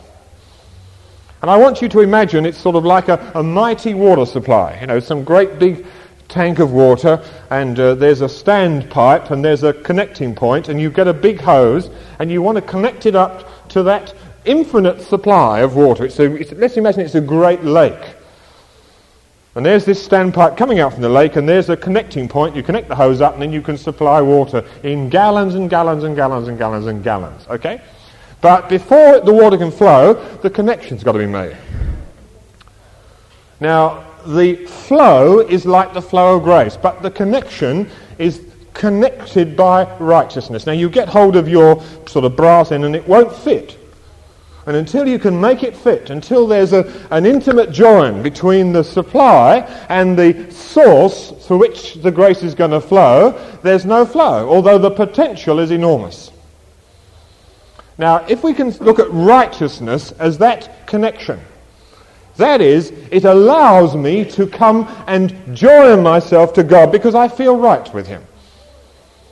If I don't feel right with God, then I hold back. I say, well, Lord, I'm not, well, I may not say it, but I feel it. I'm not worthy.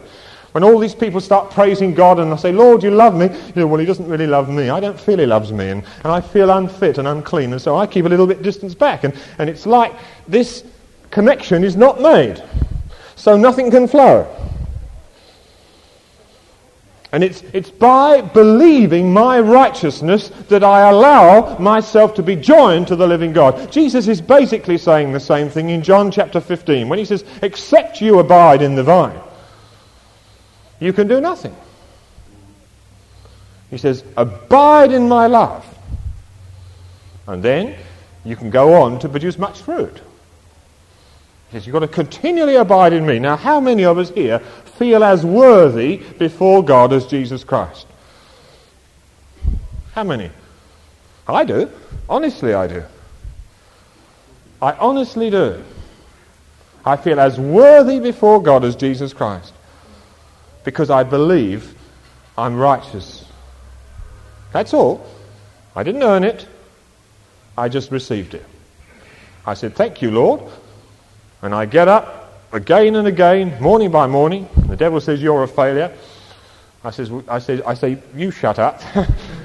Or words to that effect. I say, I'm as worthy and as loved and as received and as acceptable as Jesus. And I'm going to plug in to my divine supply. His divine power grants to me everything pertaining to life and godliness. If you can just digress for a moment, let's just turn to 2 Peter. It's not a vital page. My Bible's beginning to fall a bit, so I'm going to have to get another one. 2 Peter, in chapter 1, notice verse 1. All right, there's 3 verses which are, if you like, this mighty hosepipe which can cause you and me to live utterly triumphant and can cause you and me to think in terms of inheriting the earth. Corporately, I mean. You know, we can believe God for our righteousness. We can believe God for anything. Okay, verse 1. Simon Peter, a bondservant and apostle of Jesus Christ, to those who have received, King James says, I think, like precious faith with us. Is that right? This one says, who have received a faith of the same kind as ours. Now, what's Peter saying? He's saying this. He's saying, the life that I live by the grace of God through faith. Now, grace comes through faith. Grace is like the water gushing through, but the hosepipe is the hosepipe of faith. Without a hosepipe, you can look at this great ocean, you can see a fire, and you can't do anything about it, because you need some way of bringing that infinite resource to the point of need. And without that clear faith, you can't do anything except burn. He, said Jesus, that severed from me could do nothing. He's like a branch which is cast into the furnace and is burnt up. And so we've got to get this absolutely clear. Now, Peter, bless him, has been portrayed by the Holy Spirit in the Gospels as a very, very human person, hasn't he? Can't you identify with him? And yet this man has had an encounter with Christ subsequent to being taught for 3.5 years. The teaching didn't do it. Please notice that. He sat there and he was taught by Jesus himself for 3.5 years. Who could have a better teacher? But after the teaching, and I'm sure it was all stored there, waiting to be kindled and brought to life by the Holy Spirit. Calvary did its work and cleansed him. He felt the power, if you like, or entered into the power and the good of the blood of Christ, and then the Spirit came and filled him. And then he could draw. And he could start to live like Jesus on the earth. Peter could. And at the end of his life, and he's writing this second letter, as he's about to give his life for the gospel, he's about to go and be executed, and tradition says that he was crucified like his Lord. And as he's facing this and says further down, I must soon put off this earthly tabernacle, he talks about a man, as if he was changing his shirt. He's not worried about dying, couldn't care less about it. He said, I'm going to put off this earthly tabernacle. His concern is for those he's going to leave behind. He says, now you've got the same faith that I've got. There's no difference in the faith that you've received and that I've received. And I found it could do this for me, so you can find it can do this for you. I didn't have apostolic faith. Some special endowment of faith which only apostles get. I had faith the same as yours. That's what he's saying, isn't it? Every one of us here has got, if we're a believer, we've got like precious faith with Peter. So everything that Peter entered into, we can enter into, as far as our lives are concerned. Not ministry. Our ministry will vary, our function will vary, but the quality of our life will be the same. Agreed? Good. Right. Verse 2. Grace and peace be multiplied to you in the knowledge of God and Jesus our Lord. So there's the like precious faith, which opens the way for grace and peace to be multiplied. Ooh, hallelujah. Hallelujah. And then we come to verse 3, which is, if you like, is the I like to call it the definition of what grace is all about. It's his divine power granting to us, and that's a gift word. Grant is a gift word. There's no earning about it. It's just simply freely and undeservedly given to those who take it.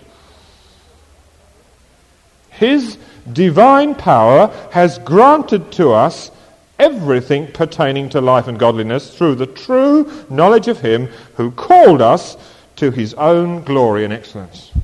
Hallelujah. For by these, what? By grace and peace being multiplied to us through faith. You would agree? For by these he has granted to us his precious and magnificent promises, in order that by them you might be utterly frustrated and go to meeting after meeting and still not get into the good of any of it, just like I did. I'm glad I'm dying soon because I'm fed up with this Christian life. Is that what he says? No, he doesn't say that. He says, for by these he's granted to us his precious and magnificent promises, in order that by them, by the promises, you might become partakers of the divine nature, having escaped the corruption that's in the world through lust. Now, the setting is this world. You would agree with that? So here we have the process by which Peter lived and ministered, post-Calvary, post-Pentecost. He says, now it's all available to you. Now that's the burden of his heart as he's about to go with the Lord. He says, now friends, don't miss it. Don't miss it. Get into it. If God could do it for me, he could do it for anybody. He doesn't quite say that, but he almost does. Now this is what Romans 4 is all about. It takes Abraham as one of the great men of works and says, well, even Abraham couldn't be justified by his works. Let's go back to Romans 4, shall we? I think we're beginning to get a hold now of what it's all about.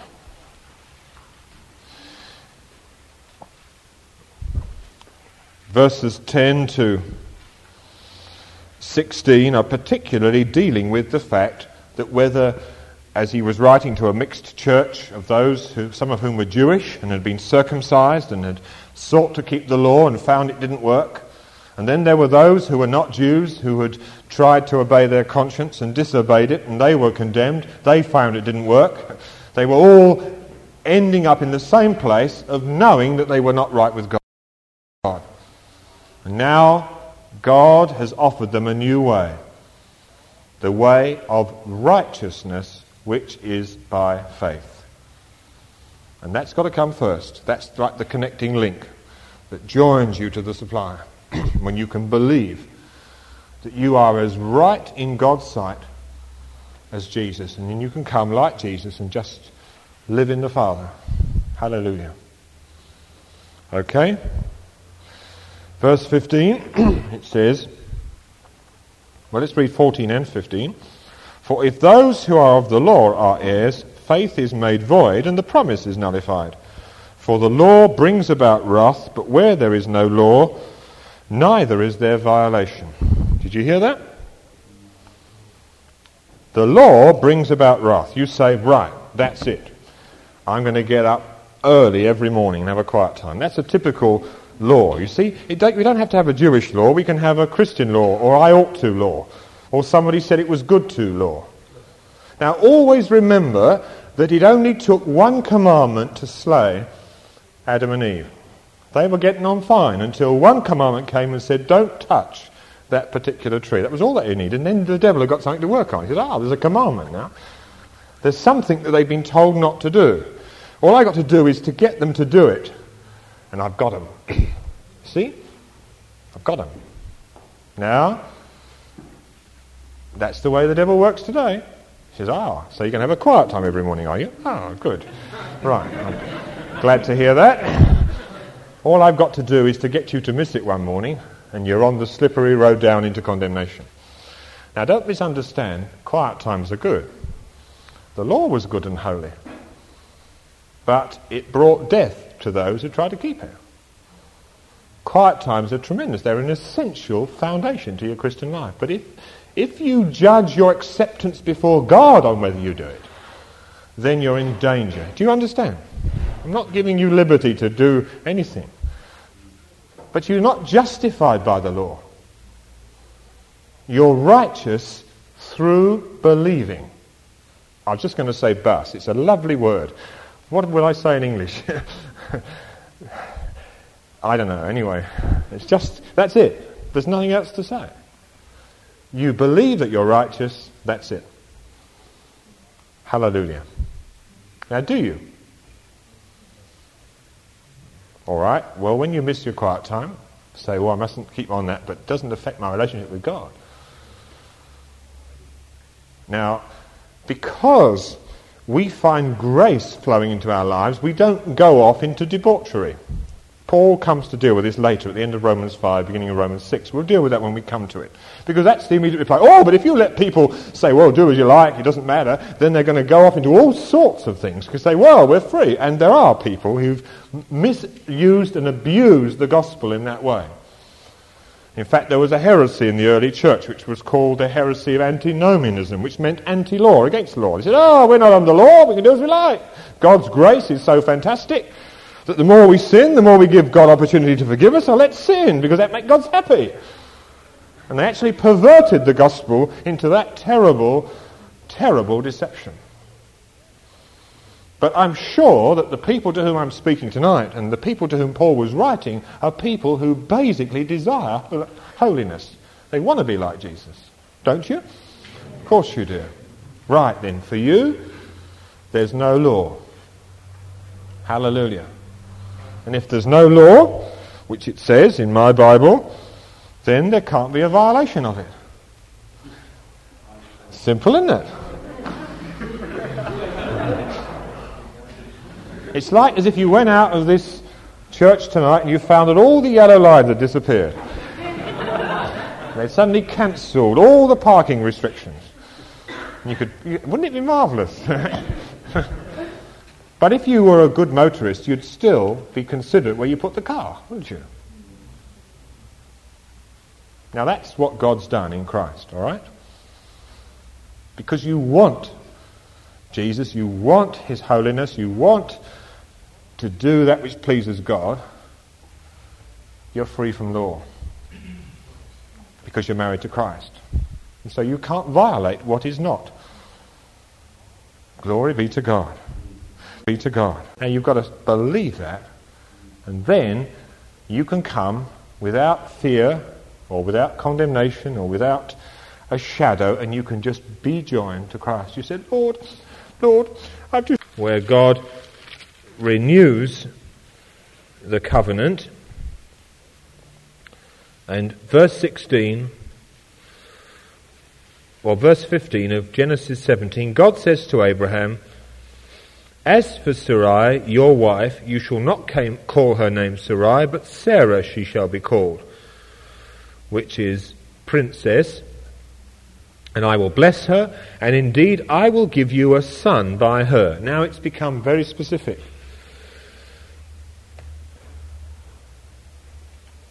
I lost my place. I'll give you a son by her, then I will bless her, and she shall be a mother of nations. Kings of people shall come from her. And Abraham thought, praise the Lord, I believe that. No. He fell on his face and laughed, and said in his heart, will a child be born to a man 100 years old, and will Sarah, who's 90 years old, bear a child? This is ridiculous. And I can just imagine the It is absolutely crazy. Because it tells us in another place that by this point, Abraham had become impotent. God said, right, that'll settle you. He'd come completely unable to help Sarah to conceive. That's the amazing thing. He was impotent. She was barren. Full of faith, eh? He was 100. She was 90. And God says, right, now you've really come to the place where you can't do a thing.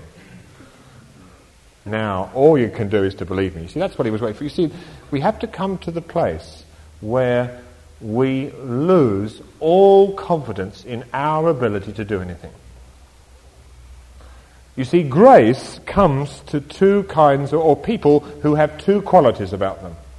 It says in the Bible, God gives grace to the humble. And it is by grace through faith that you're saved.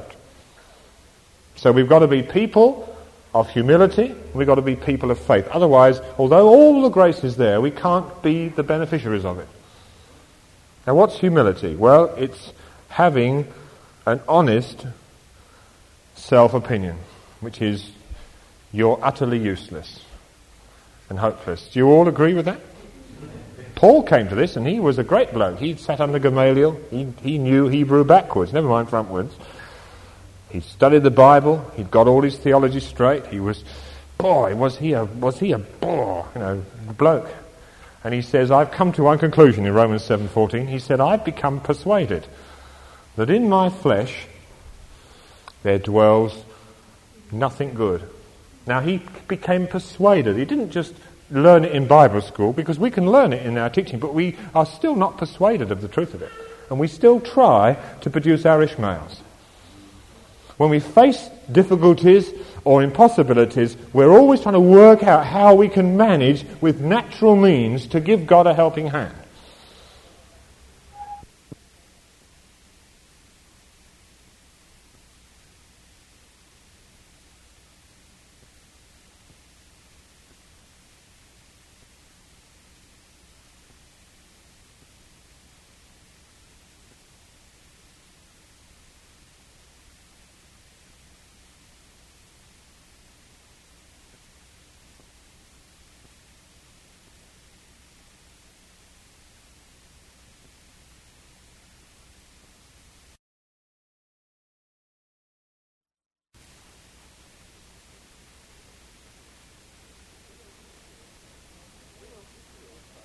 The real issue of faith, God shut us up and will shut us up to faith. And so we come to the place where we are humble. We say, Lord, there's nothing that I can do. Now that's what I believe is the heart of humility. It's recognizing your utter nothingness. But at the same time, we can, like Paul in 2 Corinthians 3, we can be quite sure of God's ability in us. So we don't sit there like a pudding doing nothing and say, I can't do anything. I can't, but I can do all things through Christ who strengthens me. Now that's the normal relationship. I can do nothing, but Christ can do anything in me and through me. And so we become a sufficient minister of the new covenant, as Paul puts it, having an ability which is from God and not of ourselves. Now, to such people, God can pour his grace out. But this is the situation we've got here. Now, where does faith come from? If we must have faith in order to receive grace, in order to be able to be and to do all that God wants us to be and do, what about faith? So I say, I haven't got any faith. Well, beloved, I've got some good news for you. Even the faith comes from God. Oh, isn't that a relief? Yeah. But I want to add this. We are responsible for unbelief. Now, unbelief is different to not having faith. Can you hear me? There's a sort of neutral place in the middle where you can be neither believing nor unbelieving. You're just neither. But what we're talking about here, what the Bible calls unbelief, is an active opposition to receiving what God wants you to receive. You see this in the children of Israel. When God said, go up and possess the promised land, they said, we can't. He said, you can. They said, we can't. We don't believe we can. We refuse to believe it. We're not going to be persuaded. Now that was their attitude, which in Hebrews 3 is called an evil heart of unbelief. It wasn't that they were passive. So they weren't like the father of the demoniac boy who said, "Lord, I believe, help thou my unbelief." There's a man struggling with his inability to believe, but here is a people who were not going to believe, who refused to be persuaded. And that's exactly what the Greek word means in Hebrews 3 verse 18 when it says they wouldn't obey, or some Bible says they would not believe. And there's a willfulness about it. There's two Greek words for faith, and this one means a refusal to be persuaded. Or two Greek words for unbelief. Okay? Now, Abraham, as we've just seen, was not naturally a mighty man of faith. And if you go on to Genesis 18, you find Sarah in verse 12 rolling around in stitches when she gets the message that she's going to have a son.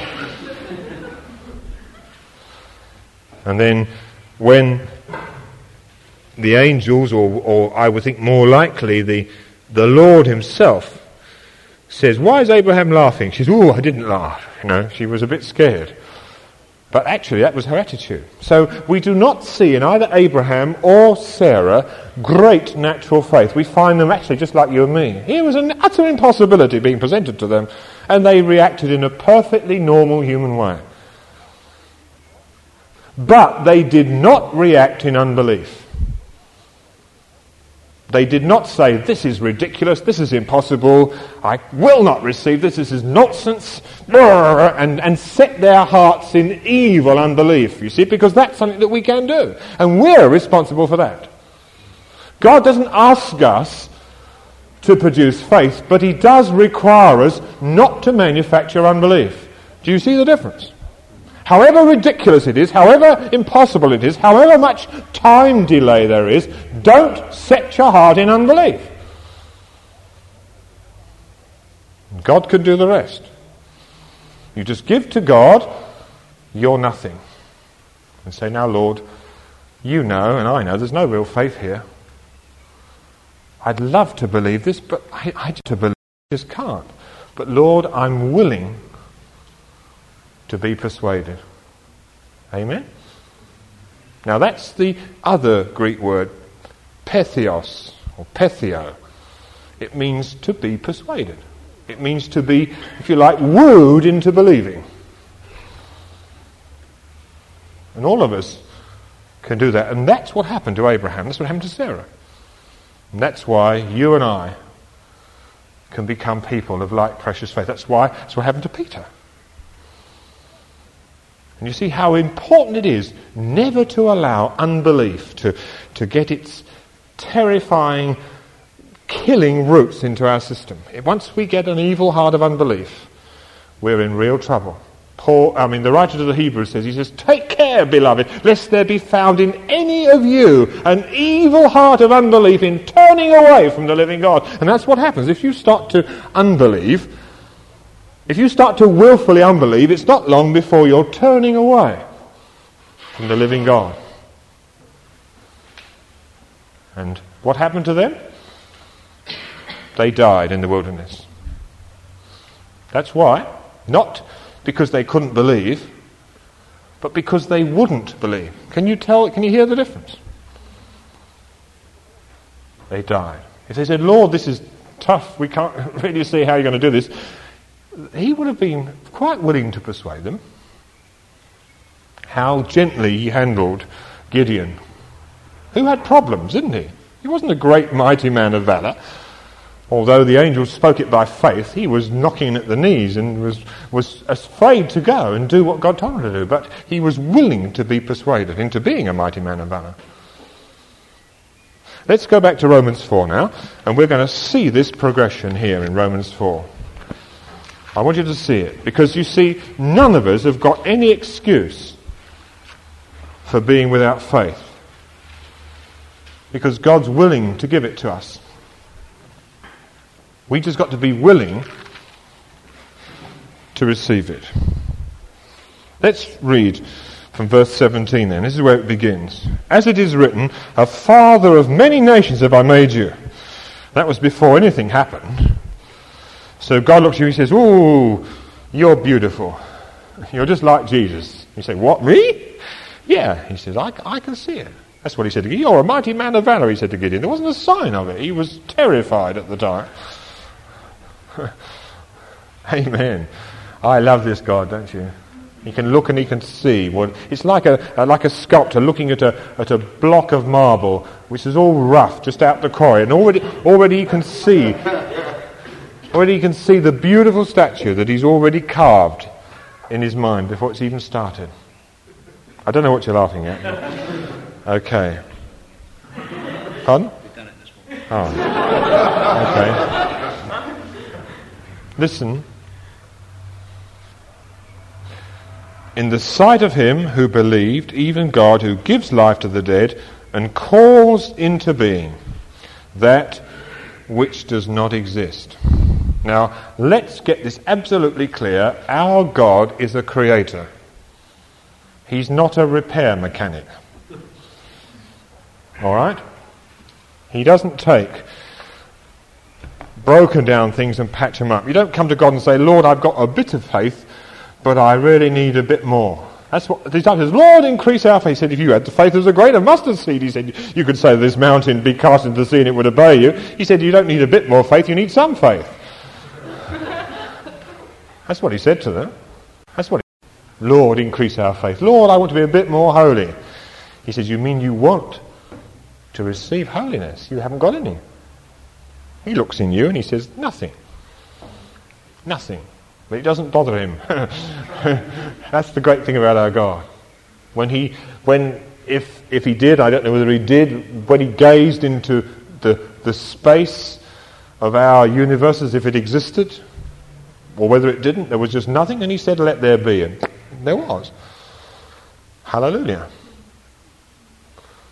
He just spoke and it sprang into existence. Now that's our God. So he looks at you and he says, "Well, you need holiness. Let there be holiness." Boom. Let there be this and that and the other. And he speaks into you a total new creation which has come out of nothing. Don't just say, "Oh, because of my background, because of my inheritance, I haven't got this and I didn't have that and this was got damaged." It doesn't matter. You died. He doesn't do a patch-up job. It's not like you've been into a motor accident and he says, "Well, let's do the best we can. We'll keep it alive somehow, sew that leg on and patch up that." No, you've died. And a whole new creation is brought forth by the word of God out of nothing. Hallelujah. And that's what you've got to see. So don't waste your time trying to get the old patched up, because God's already put it to death. He creates out of nothing. And he took Abraham, who couldn't other than laugh at the impossibility. "I'm 100, you're 90, we're going to have kids." It was the biggest joke of the season. But he said, "Lord, I don't see how this can possibly be, but I'm not going to say you can't." Now that was the only chink there was in Abraham for God to work in. All right? So we are meeting here a God who calls into being that which does not exist. He takes the things which are not, and they are. Hallelujah. Isn't that tremendous? Isn't that terrific? He's a creator God. We're a new creation. If any man's in Christ, he's a new creation. Behold, the old has passed away, and all things have become new, and all things are of God. Hallelujah. For in hope, against hope, or as some translations have it, when all hope was gone, he believed, in order that he might become a father of many nations. That is, after he could no longer even, he was impotent. After Sarah became barren, he became impotent. And all hope was gone, but he still believed. And without becoming weak in faith, he contemplated his own body. It says in the King James he did not contemplate. Actually in the Greek it says he did. He looked square in the face the impossibility. He looked at him as good as dead. He looked at Mary, Sarah, and she was as good as dead. And yet with respect to the promise of God, he didn't waver in unbelief, but grew strong in faith. I like to translate that literally. It's in the passive voice. It means he was empowered with faith. That's ever so important. He received faith. It came to him from outside, and he just became the beneficiary of it. That's what it's saying. He was empowered with faith. Have you got that? He said, Lord, I'm empty of faith. God said, right, here's a bucket full. Open your mouth wide. And he took it in. He said, oh, I've got faith. Where did it come from? From God. That's what Jesus said when the disciples saw the cursed fig tree. Matthew 11 and 23. They said, oh, look at the fig tree you've cursed. It's withered. He said, yes. He said, answering them, you must have the faith of God. It's a genitive case. It's God's faith you must have. God's faith. Unfortunately, these translations are a bit blurred in some of that, but that's what it says. You've got to have God's faith. And then we're told it's a fruit of the Spirit, it's a gift of the Spirit, it's something God gives us. He knows we haven't got faith. But someone who's open and willing to receive, who has not set their heart in unbelief, God can begin to put faith into us, and we find ourselves being persuaded. We find ourselves beginning to actually believe this impossible thing. Actually, I'm beginning to believe this. Have you ever said that yet? As you find yourself being moved by God to get hold of something which you couldn't get hold of before. And so as the process went on, and he was very sensible in verse 20 to give glory to God, he said, Lord, I'm beginning to believe this, and this is your work. And then verse 21, and being fully persuaded that what he had promised he was also able to perform, therefore it was reckoned to him as righteousness. That's the process. He said, Lord, I can't believe this, it's impossible, but I'm going to just open my heart to you to persuade me. I'm going to let you work a mystery in my heart so that I shall come out of this process being as sure about this as you are. That what God has said he's also well able to perform. And you find you've got faith. Give glory to God. Cool, I can believe God. I know God.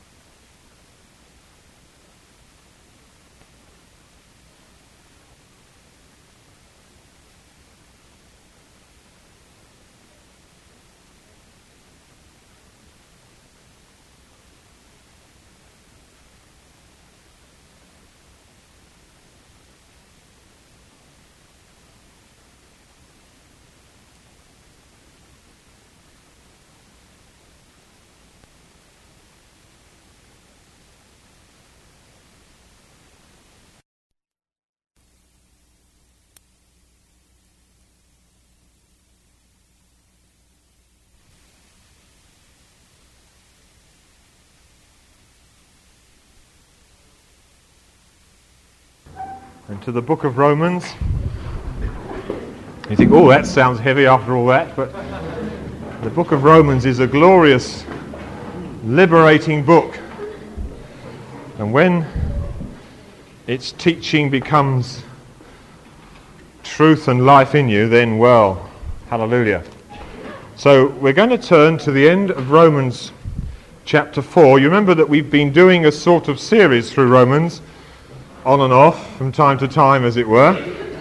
And if you've forgotten where we are, then so did I. But I now recall today that we'd got to the end of Romans 4.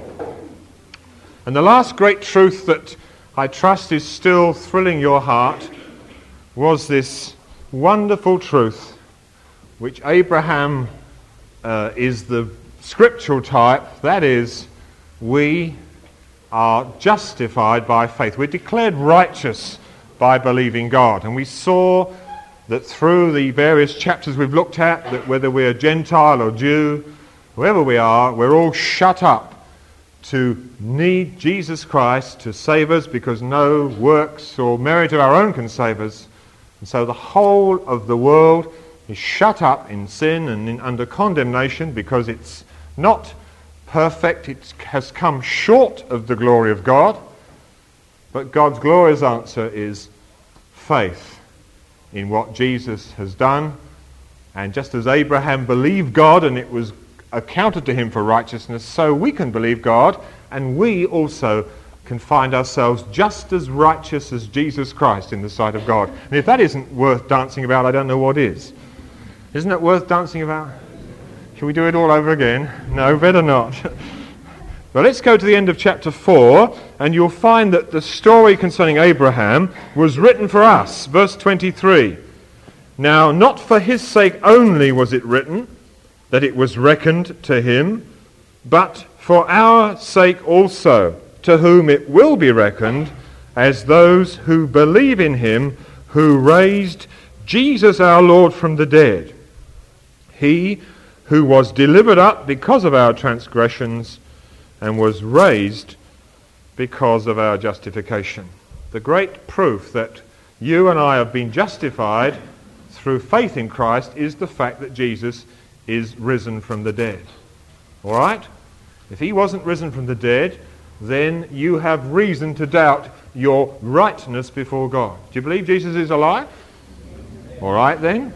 You're as righteous as Jesus in the sight of God, and his resurrection proves it, as we shall go on to show during this evening's message. The other thing I want to draw your attention to is that now we're introducing a great new theme which goes on for several chapters, and that is the resurrection of Jesus Christ from the dead.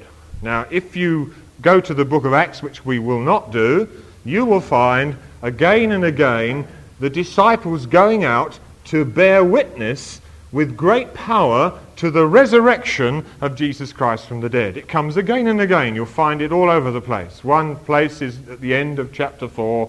It says, and with great power the apostles bore witness to the resurrection, and great grace was upon them all, and there wasn't a needy person among them. Hallelujah. Now that's three truths all put together in three short sentences. And that, I believe, is to be the main thrust of what we're going to look at tonight. We're going to read right through chapter 5, and then through the first 11 verses of chapter 6. And so just sit back and relax if you want to listen to the Word of God, or if you want to follow it with your own Bible, of course, that's fine. Underline anything that really strikes you, and let it become something you can chew on afterwards. So let's begin chapter 5, verse 1 then. We're looking at this.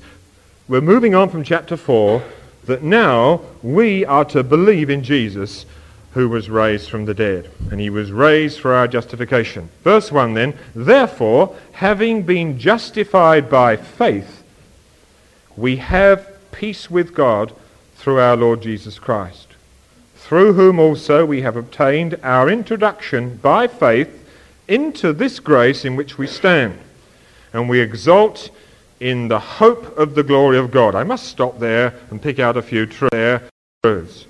What tense is our justification? Past, present, or future? Past tense. Having been justified by faith, we have peace with God through our Lord Jesus Christ, right? So justification is a past thing. It has happened the moment you believe. It happened 2,000 years ago, but God's been waiting for you to catch up and believe it. So if you haven't caught up with it, catch up tonight. All right? Now, that isn't the end of the story, wonderful as it is. It's great to sing and shout, I've been forgiven, and that would be enough to keep us thrilled for the rest of our life. But as far as God is concerned, that's just chapter 1. It's just the beginning of the riches of the treasure which God has given us in Jesus Christ, through whom, it says in verse 2, we have obtained our introduction. Justification by faith is a past thing, but now we're being introduced into something much more. And you'll find as we go through chapter 5, this phrase, much more, comes a number of times. Watch out for it and see what the much more is all about. In other words, we're now being introduced by faith into a grace in which we stand. Remember what Jude said? He said, unto him who is able to present us faultless before the presence of his glory with exceeding joy. And he speaks about he's able to keep you from falling. Now this is where we're going on to now. It's not enough as a Christian to be able to sing every Sunday, I'm forgiven, sorry I kicked the cat and shouted at the wife and was angry with the milkman and all that, but Lord, you've forgiven me, hallelujah. That's not Christianity.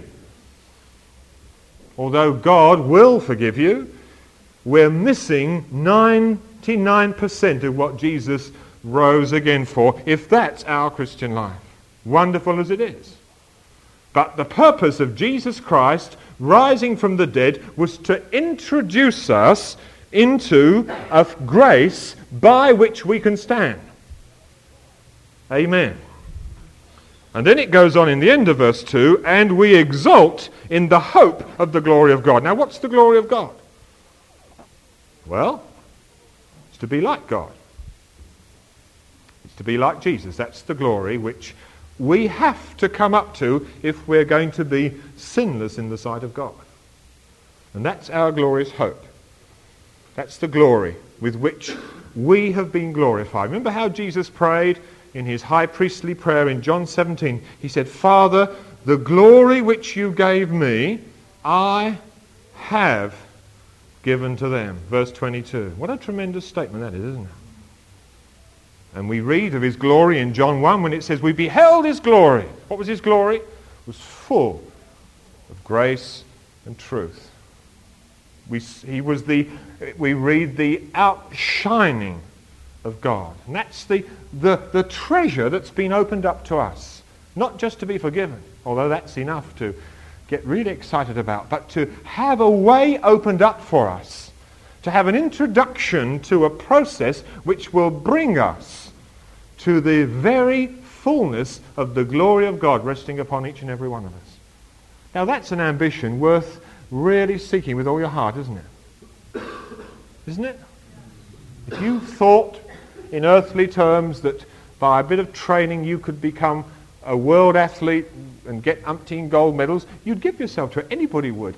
It's the way the world thinks. And Jesus said the children of this generation are wiser in their generation than the children of light. They've got more sense.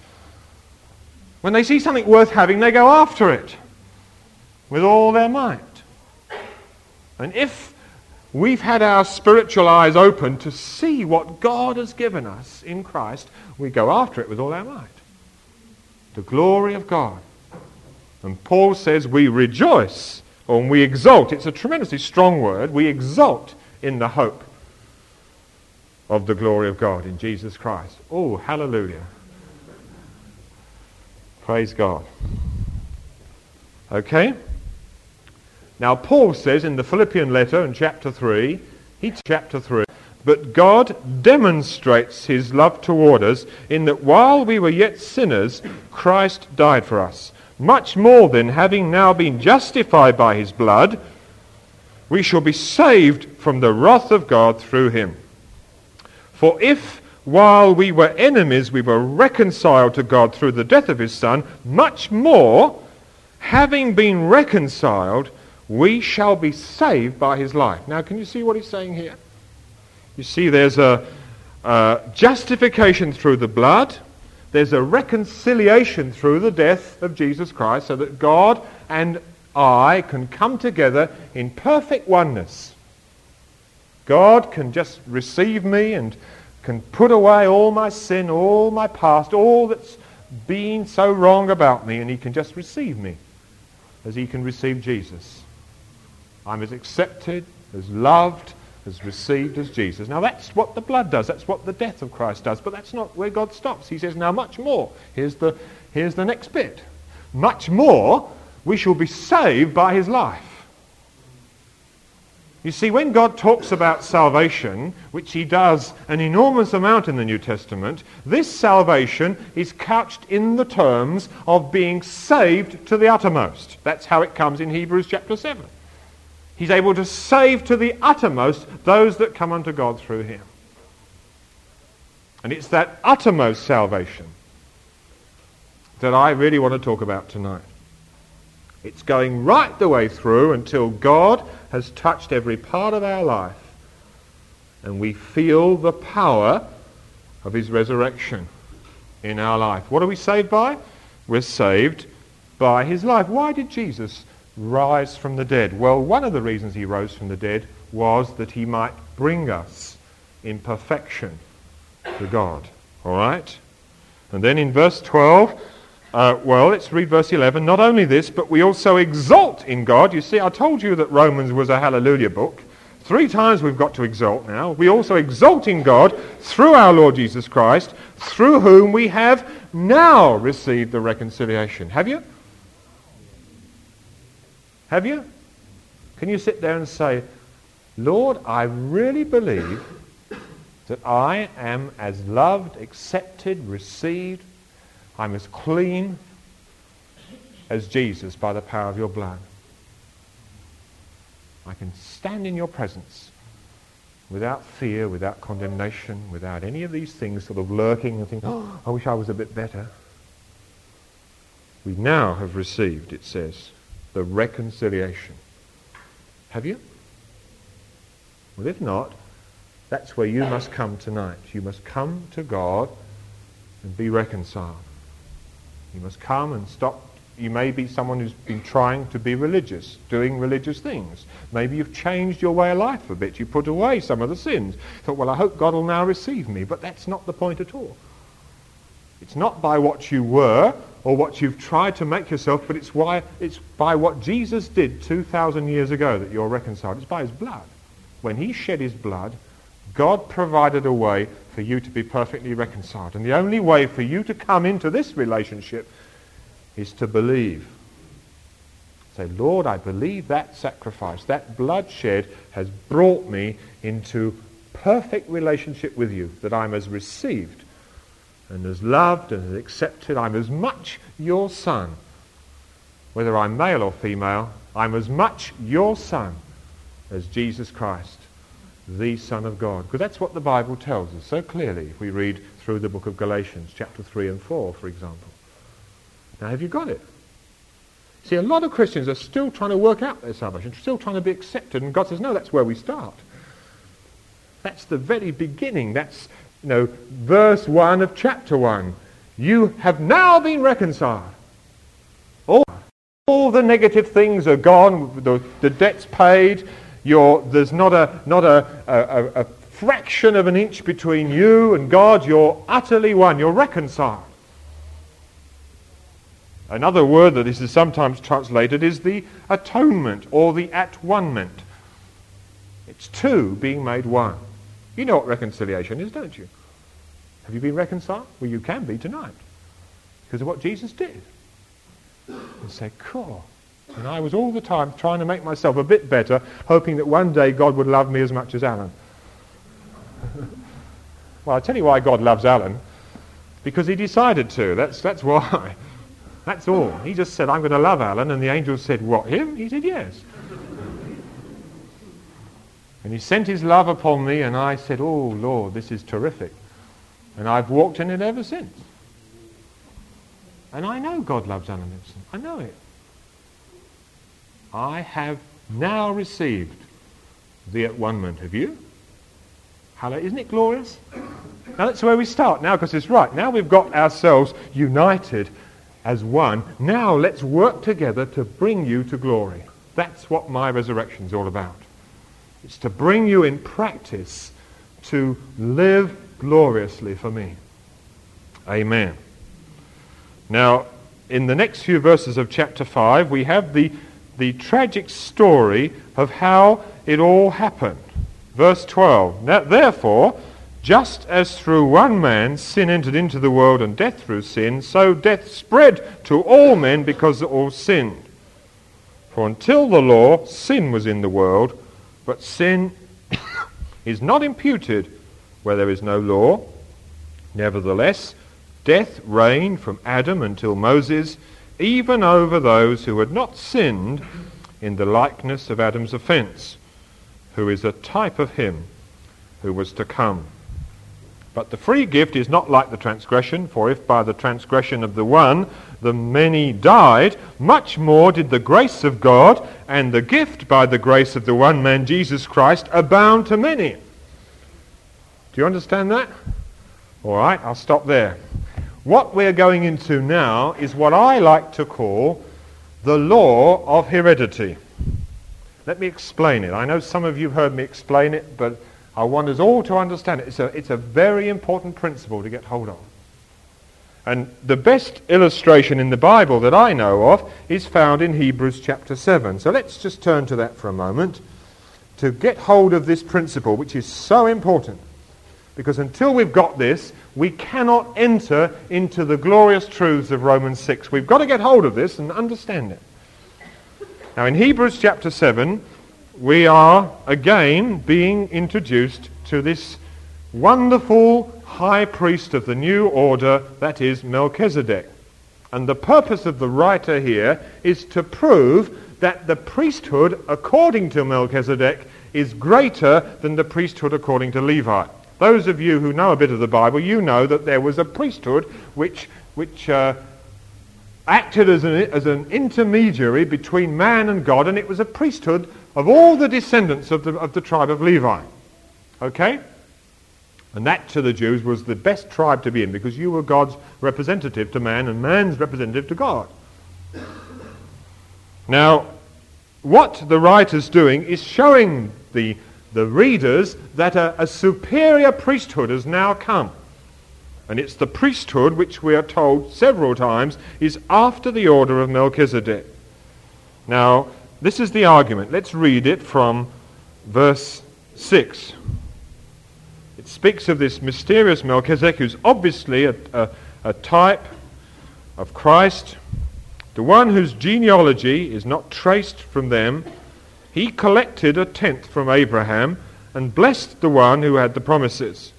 But without dispute, the lesser is blessed by the greater, and in this case, mortal men receive tithes. But in that case, one receives them, of whom it is witnessed that he lives on.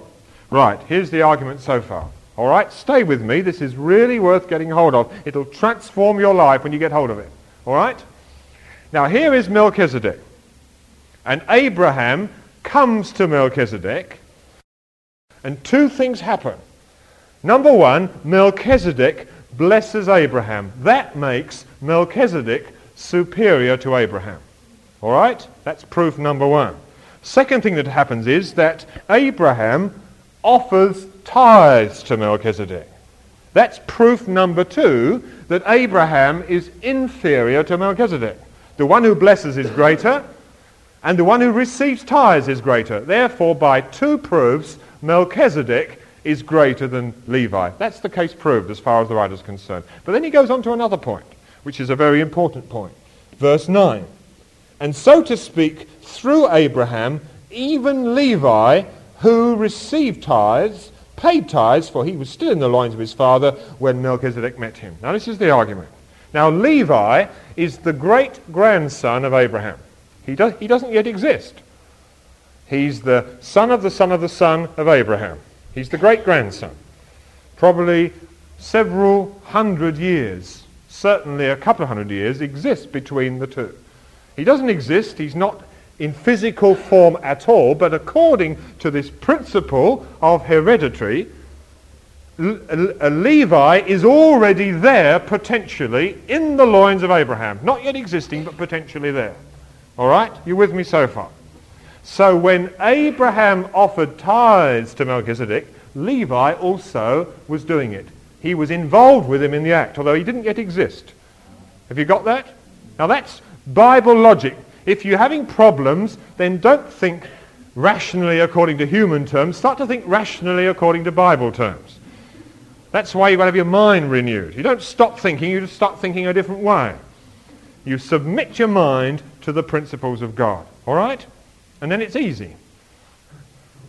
God says it's obvious, isn't it? And you say, oh, yeah. You remember how the disciples said to Jesus, he said, do you remember when I fed the 12,000? He said, how many baskets left? And they said 12. When I fed the 4,000, how many baskets? They said 7. He says, don't you yet understand? And I thought, Lord, neither do I. Have you ever felt like that? And I said, Lord, but I want to understand. And so I pondered and I thought and I waited on God. I knew it wasn't any good going to theological seminary. I got to get it from God. And I waited on God. I said, Lord, please explain these things to me. And I'd have to just sit there in humility and wait for God to unfold these things. I used my mind, but it's submitted to God. All right, let's come back to this then. So here we have this picture. Melchizedek is the priest over this new covenant which we've come into in Jesus Christ. And he receives tithes from Abraham. He blesses Abraham, and in the loins of Abraham, not yet born, not yet existing, is a great-grandson. And as Abraham puts himself under Melchizedek, the Bible argument is that Levi is doing the same thing. Therefore, the argument is Levi must be inferior to Melchizedek. He wasn't even there. But he was involved in the act. Now, this is the principle which comes in a number of places in Scripture, and this is the principle which we are being taught in Romans 5, except we're not here considering Abraham, we're considering Adam. Adam, the father of the human race, after the natural order. He, one day, as we all know, he disobeyed God, and he did it with full knowledge of what he was doing. We're told that Eve was deceived, but we're not told that Adam was deceived.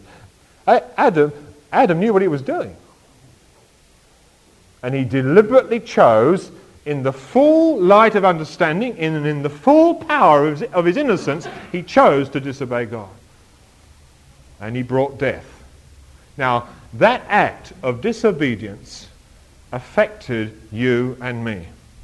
That's what the Bible teaches. I wasn't existing. I was thousands and thousands of years not yet existing. But in Bible terms, I was in the loins of Adam when he did that act. So were you. As part of Adam's race, you were in the loins of Adam when he sinned, and therefore you were involved with him in the act. When he chose to disobey God, you shared with him in the consequences of that disobedience. Now that's what the Bible teaches. And we either receive it and get into all the glory of God's so great salvation, or we refuse it and we go on struggling for the rest of our lives. It's so important, beloved, to see it, to understand it, and to grasp that this is the way things work. And if you accept the principle, you start to see how in life there's so much evidence to support that it's a true principle. What God teaches us is that there is a passing down from generation to generation of the hereditary strain of sin. Sin, we're told in verse 12, passed upon all men because one man sinned. One man sinned, he disobeyed God, he infected himself with the disease of sin, and it was like a sort of invisible bacteria, although it's got no physical form, don't misunderstand me, but it was like a thing that got into his bloodstream, and it passed on and on and on to everyone who was born of Adam's race. And the result was that instead of the character of God, we developed at least some of the traits of the character of Satan. He was able to inject into the human race, by that disobedient act, the nature of Satan. That's why when Jesus was preaching to a group of religious Jews who we're told in John 8 verse 30 believed in him, he said to them that if they were to continue in his word, that they would be free from sin. And then when they weren't too pleased with this sort of ministry, he said, the trouble is you're like your father, the devil. I mean, how would you like it if I preached like that?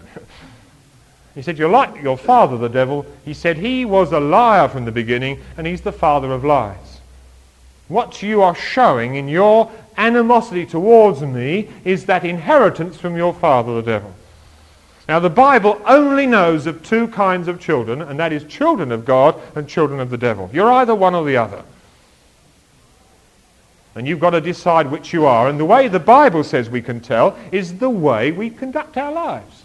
If we practice righteousness, we're of God. If we practice sin, we're of the devil. It's ever so easy, the Bible says, to tell. It says in 1 John 3 and verse 10, the children of the devil are obvious and the children of God are obvious. How? By the way they live. If you lie, and if you are immoral or unclean or impure, all the things that Satan is, then you're his child. A further thing the Bible tells us is that everyone, when they're born naturally, are born children of the devil. I was born a child of the devil, and so were you. Everybody is naturally. And what has to happen in our lives at some point or other is that we have to be born a second time. We've got to have a new birth, which is from above.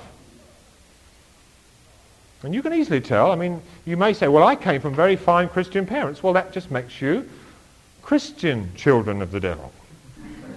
If you were born a Muslim, then you're a Muslim child of the devil. If you were born a Hindu, you're a Hindu child of the devil. It doesn't make any difference. Satan's child you are until this miracle, which the Bible calls new birth, takes place in your life. And there comes a day when God takes, as we read in 1 Peter, he takes the sperm of his son. That's the word that's used. It's called the incorruptible seed. And it's the same Greek word as is used for the human sperm. And he takes that glorious new life principle, the sperm of his son, and he plants it into your spiritual womb. Whether you're man or woman, it's all the same. And a whole new generation begins. It's called the generation of Jesus Christ. And it's an incorruptible seed. You can't mess about with God's chromosomes. You can't fiddle around with God's pattern man. It will be, to the end, his glorious pattern from beginning to fullness. Hallelujah. Isn't that glorious? Nothing can happen to change God's relentless purpose in our lives. Now that's the new birth. And when that happens, you change from one hereditary to the other. You move from one family tree to the other family tree. And you're either of one or the other. And it's not by being religious. It's not by studying the Bible. It's not by filling your head with doctrine, although these things are good in their place. It's not by praying or trying to be good or turning over a new leaf. None of these things can produce this wonderful change in your heart. There's only one who can do it, and that's God. It's not by inheritance or by wanting to be different or by trying to be good. It's by God's miraculous planting of the seed of his son in your heart. And when it's happened, it's happened. And you know, and you find a whole new life principle bursting and striving for realization within you. And you find that you can't sin as you used to. There was a time when I could lose my temper. It didn't worry me. It was always their fault anyway. But what I find now is that if I lose my temper, I violate the new life principle within me. And I'm most uncomfortable and I can't live with it. I've got to put it right because there's a whole new creation within me crying, I don't want to be part of this. Has it happened to you? It can happen tonight.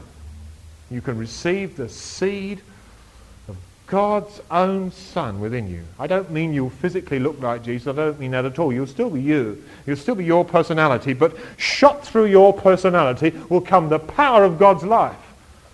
Hallelujah. Increasingly taking over and working from within. You see, we tend to start on the outside. We think, oh, I'm going to see the vicar tomorrow, so you put on your best behaviour. Say, careful not to swear, and don't let anybody see the fags until we get out again, you see. And we think, well, a bit of outside religion, and he'll be conned to thinking we're religious. But God doesn't start on the outside. God starts right in the depths of our heart, and the outside may still appear to deny what God's doing inside. Don't worry about it. That'll take its course. Let God get hold of you in the depths of your being with his glorious new life, and nothing will stop it. It'll work and relentlessly go on and on. And of course you can do a lot to encourage it or to repress it. But stop it you cannot. That's the glory of God. Hallelujah. And as you let it grow and grow and grow, it'll actually fill your life until it starts to show on the outside. And then there is manifested in you the beginning of the glory of God. Hallelujah. Praise his lovely name. Now that's the principle of hereditary. Now what happened was this. Adam, the first man, if I had a blackboard, I'd draw a diagram here, put a spot at the top and say, that's the first Adam. Right? Then I'd draw rays out. And then I'd put a circle here, and then I'd compress it a bit to make it into a biconvex lens. You know what that is? It's one of these magnifying glasses, all right? And now I would say, let that magnifying glass represent the world. The sin of Adam spread out to infect the whole human race. You can go anywhere in the world and you'll find the same nature. You'll find that if you are Indian or African or American or any other nationality, you'll find the children are the same. They've inherited their parents' sin. And if you are a parent and are honest, you can see it. The children are a sort of an enigma, aren't they? They're lovely and yet horrible all at once. And the horrible bits are you. Have you ever thought, oh, isn't that a dreadful habit my child's got? And you suddenly think, that's me. It's true. It's horribly true. And you can see certain traits running clearly through certain families. They inherit certain strengths and inherit certain weaknesses. It's absolutely obvious. The Bible says it's obvious. You can see it. It's not some crazy theology. It's life we're talking about here. And so this infection spread out over the whole human race to cover the whole world. And then came God's last Adam. That's one of the names that's used for Jesus Christ. He's called the last Adam. And I would put another spot at the bottom, and I would bring all the sin and all the wickedness and all the awful things that man have ever done, and I'd bring them to a focus in Jesus Christ. Now that's what happened in the Garden of Gethsemane. When God said to him, look, son, here's a cup, and you've got to drink it. He said, oh, Father, let this cup pass from me, if it be possible. It wasn't the physical suffering that he was concerned about. It was being made sin. What God was going to do was to bring the whole totality of the wickedness of all men everywhere for all time. He was going to bring it into a concentrated focus in the body of our Lord Jesus Christ. It says in 1 Peter 1:24 that he himself bore our sins in his own body on the tree.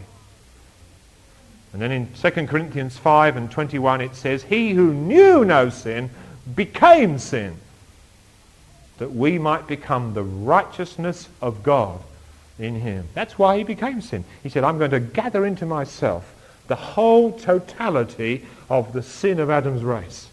And then I'm going to bear it to Calvary and pay for the lot. So any one of Adam's race who wants their sin forgiven, I've already paid for it. Hallelujah. He's the last man, the last Adam. Now the second thing we're told, and both these two statements are in 1 Corinthians 15, about verse 48, but I won't look them up.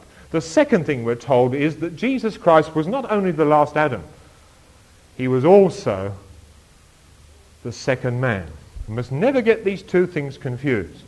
The second man is different.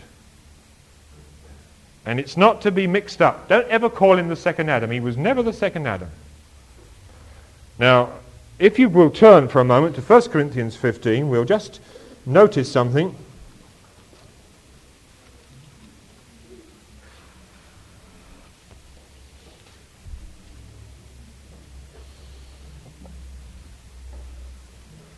I'll read from verse 45 of 1 Corinthians 15.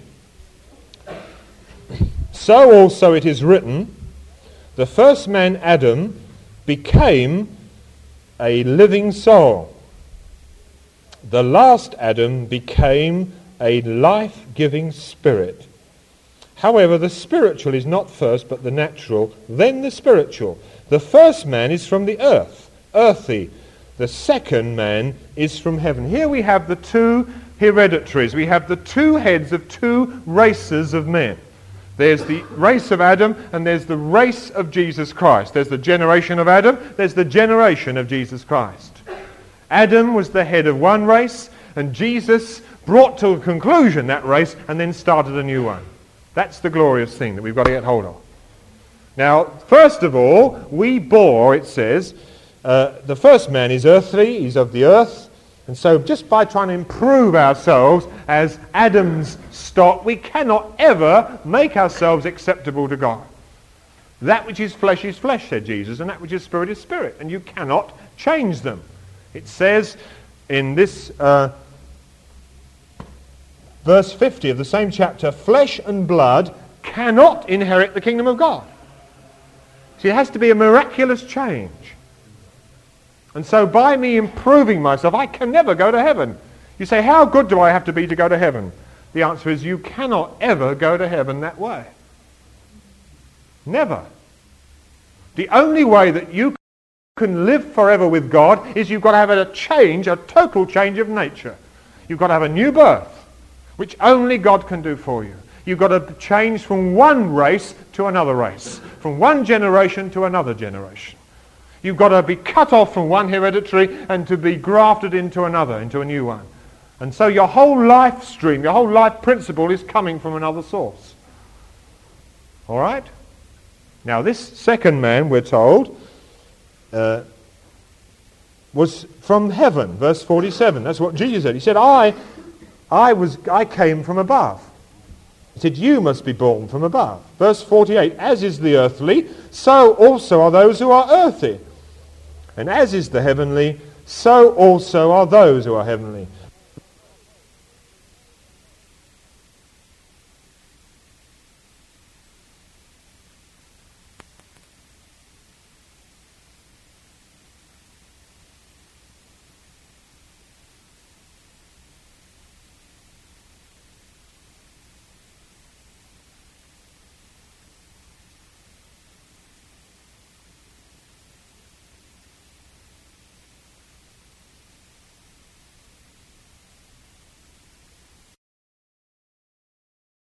Totally in love with, although some seem to get very near to it. But and we're told that there wasn't a helpmate suitable. There wasn't a fit companion. There was no one, it says literally, to complete the man. And then God took a bone out of the man while he was asleep, tore open his side, took out a bone, fashioned it into a woman, presented it to the man. He said, this is it! Flesh of my flesh and bone of my bone, and this has forever been a mystery. When a man's joined to a woman, they are rehearsing this parable, and then it's taken up in relationship to Christ and his church in Ephesians 5, when we're told it's a great mystery, but Christ being joined to his church is to be joined to flesh of his flesh and bone of his bone. Now, you following it all now? You see, what happened to Adam and why God produced woman out of the side of man was to be a parable of how that second generation was also to come into existence. And as Jesus hung upon that cross, and as his side was torn open, it became the very womb of God to give birth to a new generation of man. Jesus Christ was mother and child. Do you understand that? He came forth as the first fruit of his own womb, as he gave birth to a new race of men. And that new race of men bear the image of the heavenly. As we've borne the image of the earthly, let us also bear the image of the heavenly. And that's why it was so important. This is Jesus Christ who came forth out of death, out of the grave, out of hell. He went down into hell. He came up out of hell, and he became the first fruit of his own womb. That's why we get a lot of verses which, for example, our Jehovah's Witness friends don't understand, because it seems at first reading that Jesus was a creation of God, but that's not what it's saying.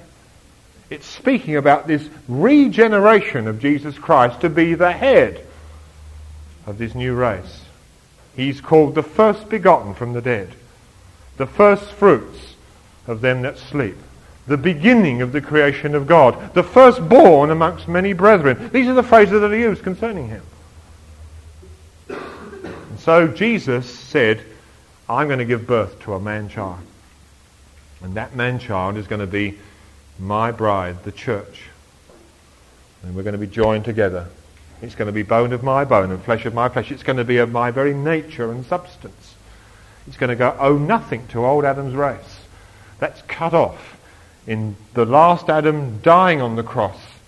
And in the second man coming forth from the tomb, we have a whole new generation, a new heredity to which we've been joined. Hallelujah. Now, when we were born of Adam, it worked against us. Now, when I came from Adam's race, I didn't have to have an imputed sin. I had real sin. Didn't you? I didn't sort of have a theologist and say, now, because you were born of Adam, you've actually got a sinful nature. And mind you, you can't see it, but you take it by faith, brother. It was terribly obvious. Wasn't yours?